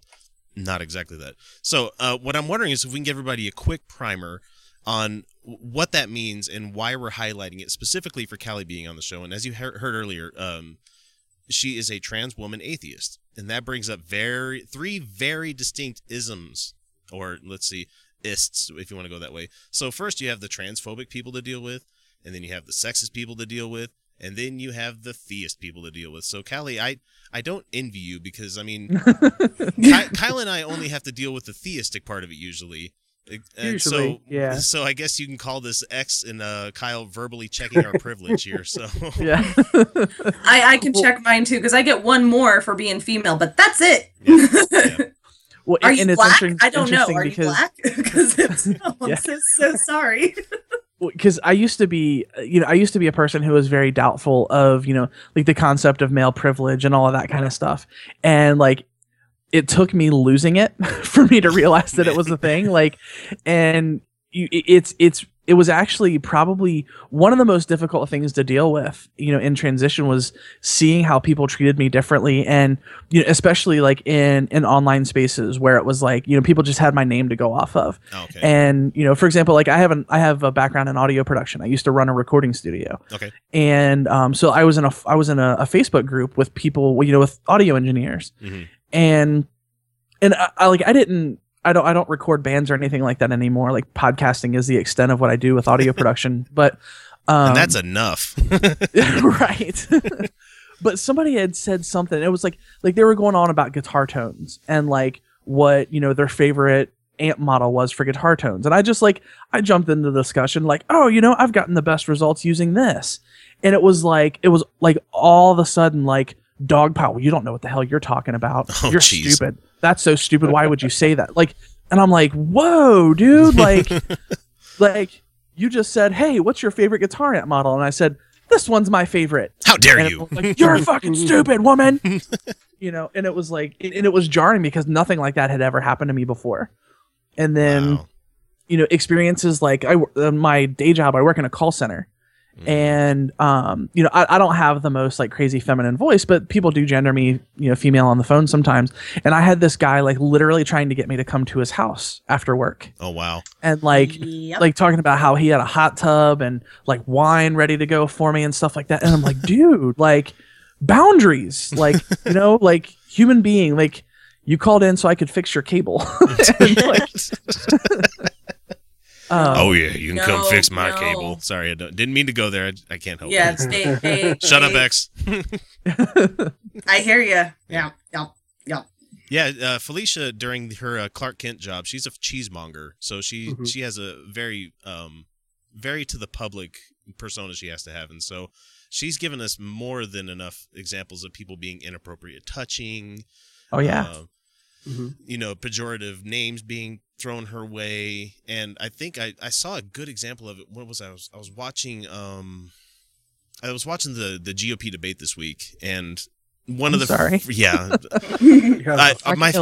my favorite local show, the Godless Revolution, they usually do recaps of all the debates with their commentary on it, and this time they're not going to, so I'm like, fuck, I gotta listen to it so I know what they're saying. And I ended up watching it at work, and I got to a point where I had to turn the TV off, much to the chagrin of a couple other people in the area, because I just couldn't fucking handle it anymore. But they said one thing in particular, and I can't remember in regards who they were talking to, but one of the GOP guys like, oh, well, I think they might have been talking about Clinton. Oh, she's or somebody, Megyn Kelly or somebody like that. I can't remember exactly who it was, but the first thing they led off with, besides their political career, besides who they are and what they do, they led off with what she looks like. Right. I'm like, get the fuck. They didn't say a goddamn thing about her appearance. You don't need to talk about her appearance. Do you talk about, Ted Cruz that way? I mean, Stephen Colbert does. Yeah. Stephen Colbert I've seen debate. hardcore Bernie supporters doing the same thing. Yeah. And and I mean, I'll throw it out there. Like, I'm 100% behind Bernie Sanders, but there's like, I was in a Facebook group and people were just dogging on like her choice of clothes and the shape of her body and like her dumb hairstyle, and I'm like, are you guys fucking kidding me? She's a grandma. She is. She is. And us Sanders supporters, we don't really have a leg to stand on in criticizing the way anybody else looks. Really, his hair is hilarious. That guy has zero fashion sense and gives look at our guy. I love how Bernie has no fucks to give about pretty much everything. Not even a little I'm old enough. Flying various directions. Makes him look like an adorable goblin. I'm going to say whatever the hell it is I want to say. I don't have a... We know we need to tax the 1%. Like, he's just like... it doesn't matter what he's saying. He comes back to the point where he's supposed to be, and it's amazing. I love the guy. Yeah, it's really frustrating. I was online one day, and I saw a bunch of comments about Supreme Court Justice Sotomayor. Man, why would... And they were all about how she's not fuckable. First of all, she just looked... What? Really? What? Yeah, and I'm like... Well, I mean, first, yeah, well... yeah, she is. That's like your opinion, man. Yes, she is. First of all, second of all, have you heard her talk? She's smart as shit. I know. I bet she's a wildcat. She has got nothing holding her back in bed. She's like, I'm gonna enjoy myself. I've got this job for like 60 years. You guys can suck it. But the other thing is like, females aren't here for your decoration. No. They're not here to make sure that you get to see just the prettiest things. Like, that's not what we're here for. So yeah. Are you sure? Says somebody who's done modeling. So yeah. But I mean, it's not. Yeah, the only reason that you're wearing a shirt now is because we're putting this on YouTube. Yeah. And it's cold. It's cold. It's cold. It's actually warm in my bedroom tonight. I would totally be down. That explains the door being open. Yeah, I'm not gonna. The thing is, that's mostly like that's my preferred state is less clothes. So. Well, good for you. I'm glad you're comfortable in your own skin. But my point being that I have participated in things for being attractive, things that are supposed to be pretty, but I still don't want that to be the only way I am seen. Like, that's not all of me. So, well, yeah, and bringing it back to intersectionality for a second. Yes, please. Yeah. What's interesting is you see, there's like, the saying that shit rolls downhill, and like, and there's like a sliding scale of discrimination within discrimination within discrimination, and Indeed. And part of the reason that I asked Ari to be a co-host on my show is because they are a non-binary person, and so like you go from cis to trans to non-binary in the terms of, and in terms of like what's like socially accepted as okay. So and so you even get within the trans community, there's disdain and discrimination and denial that people even exist who are non-binary. So Ari, did you want to talk about that for a second, because that's totally your experience to talk about? Yeah, I mean, it's surprising to me anyway how so many binary trans, maybe not so many, but there are definitely a faction of binary trans people who identify strictly as male or female, who look down upon non-binary people or dismiss their existence entirely. Especially a lot of that is often based on appearance, because there are a lot of binary trans people who it's really important for them to quote unquote pass, meaning that they are always perceived as the gender that they identify. I want to stop you really fast. What was that? Sorry, will you please define non-binary? Oh, yes. We probably should. Basically non-binary. So binary being male or female, those are your options. Non-binary being anything other than or including male or female, but not strictly just male or just female. It's a whole spectrum of whole other things. Okay. So it brings in like pangender, it brings in, gender fluid people. Yeah, gender fluid, gender queer, agender, bigender. There's all sorts of different identity labels underneath non-binary. Okay. And I feel lucky enough to have met many of these people, in my early 20s, when I finally stepped out of the not the blinder zone of being a theist or anything like that, but I got out of my comfort zone of white suburbia and started traveling to the city and meeting new people and stuff. And so I got this like the first experience I had meeting someone that was genderqueer. And so, and that person is fucking awesome. I love Alessa. They are one of the coolest people that I know, and fellow cheesemonger. But they moved to Portland to be with the weirdos. They said so. I've heard that about Portland. Yeah. Yep. It's a strange place. I once saw a guy peeing on the outside of a bathroom on the outside of the bathroom. Like there was a bathroom building, and he was peeing on the outside of it. Fuck the police. Fuck you, that's why. Yeah. Portlander don't care. Portlander don't give a shit. Yeah. But please continue with your story. Let's see, where was I? I was talking about binary trans people. Yes. And the importance of passing. So for a lot of binary trans people, it's really important that they always be perceived by others and labeled by others as the gender that they really are, as opposed to what their body might look like. And when you're a non-binary person, we live in a world where you're always labeled as male or female on site when somebody sees you, or maybe I'm not sure if they're male or female, so I'm going to ask. If you're non-binary, you're not male or female, or maybe you're both male and female. There's no way to pass in our society. No one's going to look at you and say, oh, that's a non-binary person, unless they're like super educated. But even then, you can't tell if someone's non-binary just by looking, because gender identity and gender expression are separate things. They're related, but they're separate. Or at the very best, you'll get like, well, what are you? Oh, Jesus. I can't tell. I am a human being. I am absolutely blown away that people, that people have the gall to even ask that question. Yeah, I've never have. They feel the need. Right. What business is of yours? Why the fuck do you care? Hey, I had a really legs? Like, God, that's gross. I had a really eye-opening experience at the grocery store once. I was just shopping, and this little kid had a pack of hot dogs, and he was like so stoked to have this pack of hot dogs, and he dropped it. And I was like, oh, like, poor guy. So like I went and picked up this pack of hot dogs and handed it to him, and he looks at me, and you could tell he was really confused, and he goes, "Are you a boy or a girl?" And I was just like, I'm a girl. And he was just like, okay. And he went back to playing with his hot dog. Yeah. And that just made me playing think, with his hot dogs. Right. Yeah. the food kind. I'm such a 12-year-old. Yeah. But it just got like, like, God, that is like when we teach kids that from birth, that like that's an important thing you have to know about somebody is, how they, what category do you put somebody into? What pattern do they fit? Yeah. What do you have in your pants? Right.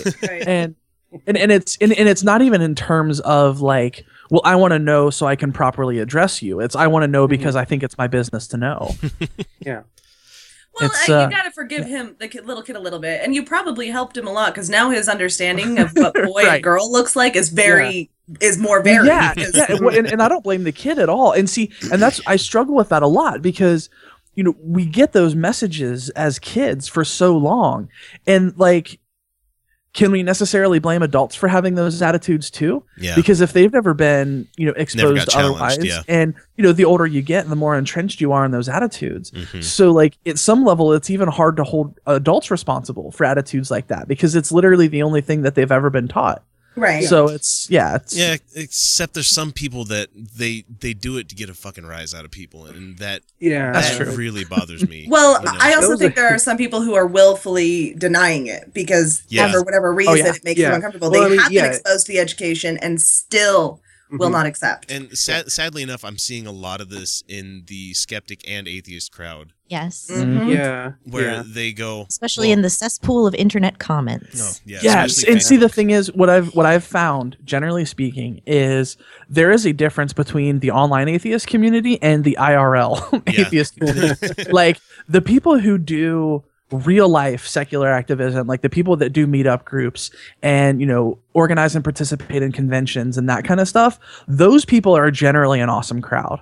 It's the people in the Facebook groups and the Pathos blog comments and all of that, like those are the people who are really, really just awful. YouTube comments the worst. Yeah. Oh yeah. These are, I find, especially in the skeptic community, these are people who they're not actually being skeptics. Because part of skepticism, it means inherently having an open mind and not accepting something till you have evidence. When it comes to somebody on how they identify as gender, the evidence you need to accept that is that they say it. Yeah. That's right. it. And that's I have a little bit of sympathy for those people because we spend so much time talking about, we need to know what's objectively true. The problem is gender is 100% subjective. Yeah. There's nothing objective about identity. It's literally a concept that describes how construct. You feel. Yeah. It is. So I can give a little bit of sympathy to people who are at least, skeptical of it. I mean, obviously, if you're an outright denier and you're going to be an asshole to people, like I obviously don't have any sympathy for that.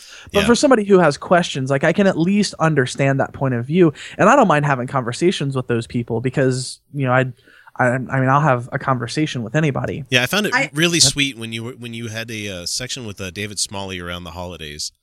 Yeah, and he was coming at it as a newbie, and I was like, good for you, Dave. I mean, this is going to help a lot of people out there. I'm sure he knew a lot of the stuff he asked you already, but it was just a lot of it was like, I'm glad that there's somebody out there giving people a primer on this stuff instead of it being a 3,000 level class. It's a 1,000 level class. So. Right. And that's another level where you kind of have to give some people a break because it is still a fairly new concept. It's still fairly recent. New culture, new in our culture. Yes. Yeah, because there are several instances of several cultures around the world that don't have these concepts. Like there are instances in history of trans people, of people who just did not identify with gender, and then in most cultures through most history, the gender roles weren't that specified anyway. Right. Like they're way more specified now. Mm-hmm. Well, yeah, there's we can thank religion for that. Well, yeah. I mean, you can look at indigenous peoples like from all over the world, and you find concepts that are very similar to how people identify as trans today, or just variations on gender identity and gender roles and things like that. That very obviously paint the picture that not only is it fixed based on the way that you're perceived when you're born, but it's not fixed in a binary either. Yeah. Right. So it's just, I mean, if you take the time to do the research and look, because I mean, I'm a humanist first and I'm a skeptic second. when I decided that I was going to stop, doing denial and explore this side of myself, the first thing I did was I went to the science. I was like, if this is some, if this is some like crazy mental illness, then I want to get treated for it. If it's something else manifesting as this, I want to figure that out. Like I want to figure out exactly what this is. And if you look at the science, it's there. I mean, there's not a ton of actual, studies that, that point to exactly why or that kind of stuff. But what's out there points pretty clearly in a single direction. Well, what's out there the why, you're right, hasn't been answered yet, and that's fine. The why isn't always the important part. Yeah, I don't need to know why the universe exists. It just does, Right. You know what? I applaud the scientists who want to find out why the universe exists or why we have trans people. That's a very interesting thing to understand. And just understanding it doesn't necessarily mean fixing it. Like a lot of people think that if it's not going to lead to eugenics. If you understand why. But at the end of the day, we do have plenty of evidence that says that this is a real thing. This is normal, actually. Like somebody who is trans or somebody who is non-binary or anything else, that's not abnormal. That's a thing that happens in people. And that's okay. That's what the science has said, that these people are not unwell, although they generally do suffer from depression or anxiety or other things as a manifestation of the culture's response to those. Yeah. Yes. Exactly. So in not only that, you can take it one step further, and the science also says that to the extent that people need it or want it, that transition-related care is the proper response and the only thing that fixes those feelings of discomfort. Yes. Whether that's just changing your outward presentation or going on hormones or getting surgeries or, any variation, therein, everything from, some people just figure out that that's part of their identity and it doesn't change anything practical about their lives. And then, there are people who go through, surgery after surgery after surgery, and there's all kinds of space in between. But it's very clearly known that to the extent people want and need it, transition is the only way to fix it. There's no amount of therapy that you can go through that makes those feelings go away. It just doesn't happen that way. I had a really good friend, and this is not a variation of the "I've got a black friend" thing. But I have a friend that was horribly depressed, drinking themselves to death, and just having the worst time in their life, constantly depressed, and then went to the doctor, started seeing the therapist, and the therapist said, "Well, do you ever, how you get diagnosed for gender dysphoria?" And when she finally got the diagnosis and started going into transition, this person literally was a human butterfly. Like went from this depressed, schlubby, and I'm not saying this on presentation of, how somebody looks, but it was obvious that the person wasn't, that she wasn't very happy in her own skin.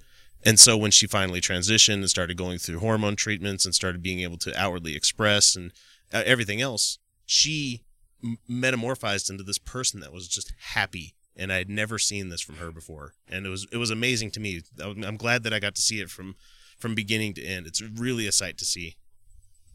Yeah, it's absolutely amazing the difference it can make. I mean, I've been on hormones for almost 2 years now. Oh wow! And it's literally the difference between seeing things in black and white and seeing things in color. Like wow. for me, like that's my experience and. The way that I relate to people, the way that I feel emotions, and I mean that's to say nothing of the physical changes because those have been awesome and very helpful to my overall well-being too.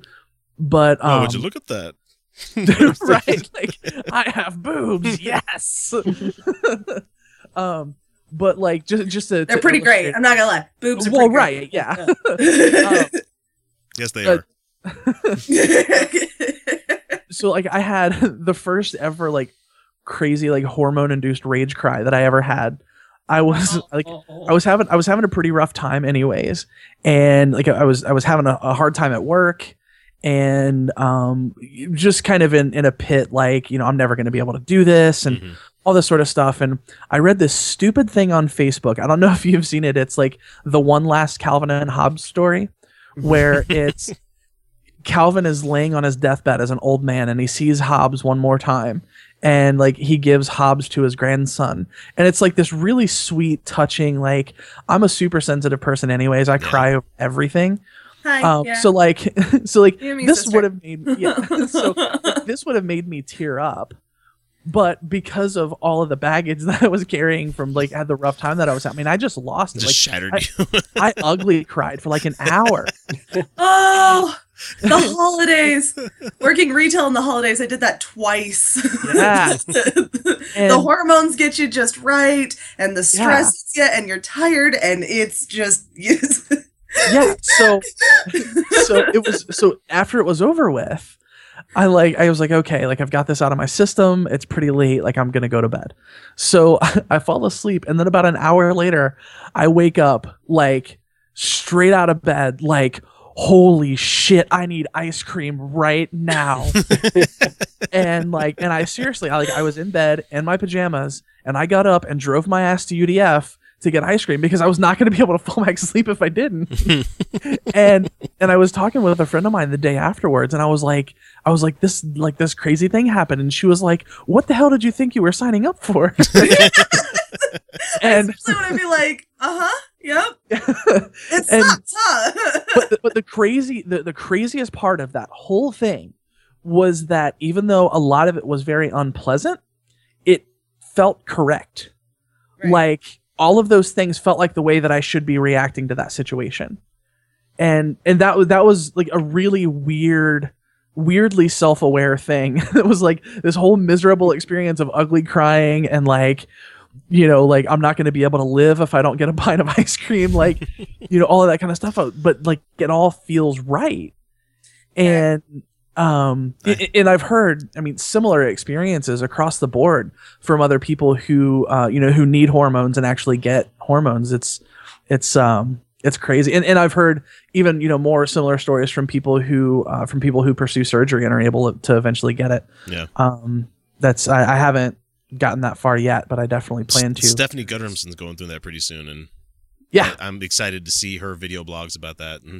Yeah, she's pretty great. She's awesome. We're trying to get her on the show, but she doesn't write back. And important, and we're she's busy. She's busy. I'll just say that she's busy. Yeah, she is. But yeah, the surgery, that one, I have to understand it. From what I understand, I was an EMT for a while, and I was really fascinated with a lot of medical stuff for a while. I still am. But that one is a very interesting surgery. And I can understand why a lot of trans people don't go through it, because sexually it can ruin sex. Like, that's a risk. That's a risk. Yeah, it's really, really uncommon that happens now. The technique has gotten so good. Yeah. You're telling me Hedwig isn't a documentary? By the way, I love Hedwig and the Angry Inch, but yeah, that's not the norm. I know. Right. Yeah, it's and it's fascinating. The whole thing is fascinating to me too. Just as a person who's interested in science and interested in human relations and all of that kind of stuff. I can sort of sometimes like step outside of my own experience and think about these things like this is just academically very interesting to me. Oh God, I'm glad I'm not the only person that does this. No, like all the time. That's a very interesting shade of skin underneath my cut there. What is the? It's fascinating. Ow, shit, that hurts. Too, why does it hurt? And see, the thing is, like, I feel like a lot of trans people are very averse to talking about surgery, and I understand why, because most of the time when people ask trans people questions about surgery, have you had the surgery? Yeah, exactly. Yeah, they're concerned yet again with what is your genitals, so that I know. Are you going to chop your dick off? But like most of the time, when people ask those questions, they're not asking in terms of, I'm interested in how this is going to improve your life. It's, I'm asking because I want to be shocked by your response. And, but in my head, sometimes I do think like, so who in the 1950s looked at a penis and said, I can make a vagina with that? Genius, that too. The person who understood that that it's basically the same tissues. Seriously, like. And so that's something I talk about a lot, is that males and females are far more alike than they are not, which is why trans is even possible. Right. Because we're still people. Got the same faculties. Whoa, hang on, what? I know, it's crazy to think of it that way, but just bear with me. But something fascinating for me is that genitalia is all the same bits, just kind of rewired differently. Yeah. Yeah, just arranged differently, but it's all the same. Like the ovaries and the testicles are the same tissues, just different hormones affected them differently in fetal development. Yep. It's not the same stuff. It's just the furniture is in a different place.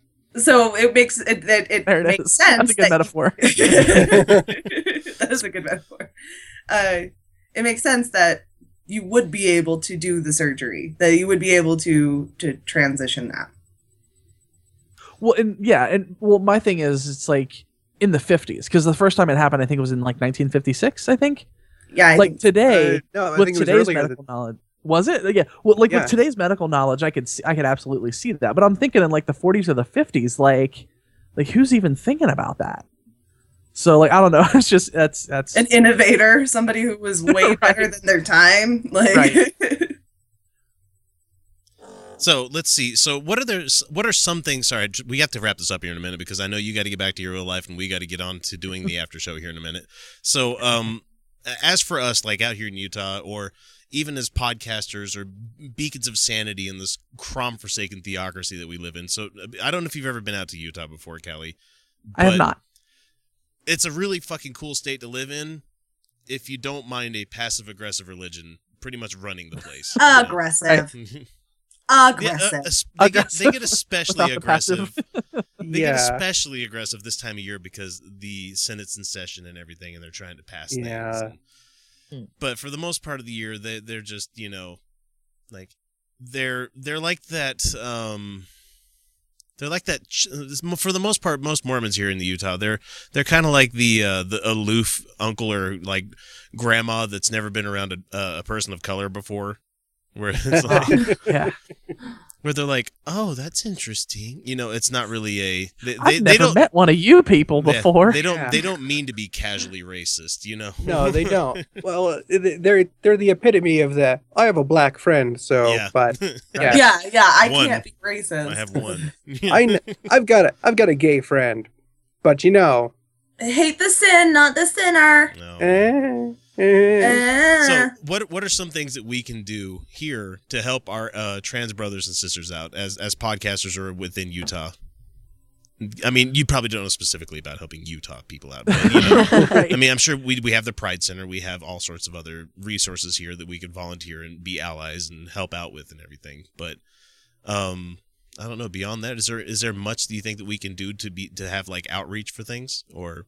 So the number one thing for me when it comes to allyship is you have to be comfortable with being uncomfortable.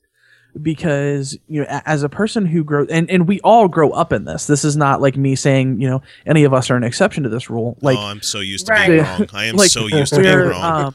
It's something I say a lot. Yeah, well, like people like Ari and I are an exception because it's our lived experience that things are different. But we all grow up in this, harshly binary gendered society, and these rigid standards based on what gets marked on your birth certificate when you're born, and confronting the idea that everything that you thought you knew about this stuff is wrong. Like nobody enjoys being wrong, especially when it comes to things like that. So it can be very uncomfortable to ask those questions. Yeah. And I think the willingness to be uncomfortable is the most important thing. You have to be willing to have all of your assumptions challenged, even the ones that you think like, well, I've gotten to a certain point now where I think I get it. I bet you still have assumptions about things that are going to be challenged that you have to be comfortable confronting. And that's, even somebody like me as a binary identified trans person, I feel like I still have a lot to go as far as being fully inclusive and understanding of the non-binary experience as a white trans person. The experience of trans people of color, like that's an entirely different situation. Back to the intersectionality. So right. So the reason that I say that is I don't want to come off as like me like standing up on a pedestal pointing downwards at everyone. Like I have as much to learn as anyone else does. Yeah. But when it comes to that kind of stuff, you be comfortable with being uncomfortable, be willing to listen, be willing to be wrong, be willing to believe people when they say things that, you know, when you hear it, your knee-jerk reaction is, I don't know about that. You have to be willing to honestly consider those things. Obviously, you don't have to believe everything that anyone tells you just because they tell it to you. Well, that's but you have to be willing to give honest consideration to those things that may just seem way out there to you. Right. You know, the idea of even people who can accept the idea that, you know, someone who's born assigned male at birth can actually identify as female. There are people who are okay with that, but the idea of a non-binary person is just beyond the pale. You know, and that's, you have to be willing to break those barriers down in order, you know, in order to learn and, you know, leave your assumptions behind. Oh, come on. It shouldn't be that hard. We had David Bowie until this year. No, I'm kidding. I'm kidding. No, that's definitely advice that I would give for sure. So, Callie and Ari, seriously real thinking quick, I had a go question. for it. Question, Ari. Pronouns are something that people have been discussing lately. Yeah. Do you have a pronoun that you prefer? Yes, my pronouns are they, them, theirs. Okay, that was what I was going to go with. Yep, just like all right, cool. And I'm so thankful for Facebook finally having that kind of feature. So when there's people I want to talk to, sometimes I don't want to jump in and be like, so I mean, obviously, if you know the person by name, calling them by their name usually works pretty well too, you know.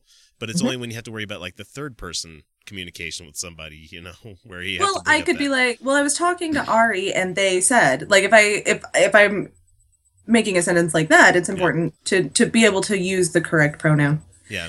And from what I understand, it is appropriate to ask. What pronoun people like. It's a lot better than assuming. Well, right, and here's the thing you'll run into with that.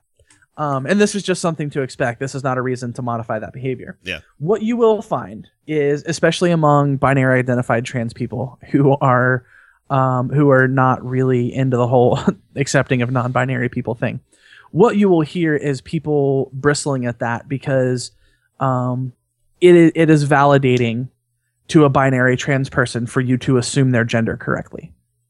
Oh, yeah. Right. I remember my friend went through the passing thing for a while. Right.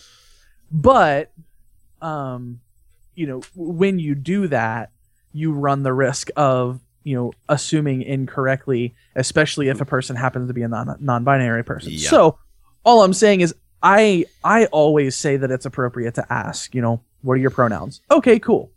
But you may run into people who are like, a little, how dare you? A little prickly about, like I'm wearing a dress. It's obviously she. Those people are more. I would say they're probably more the exception. You right. might get like a confused look, but Right. I don't think there are too many people that would actually be angry. Eddie Izzard is a straight man who likes to dress in women's clothes, and he still identifies as a he.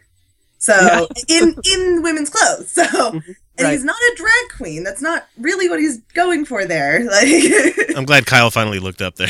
You like dressing in women's clothes? I love the feel of women's fabric. That shit's great. It depends on the fabric. Yeah.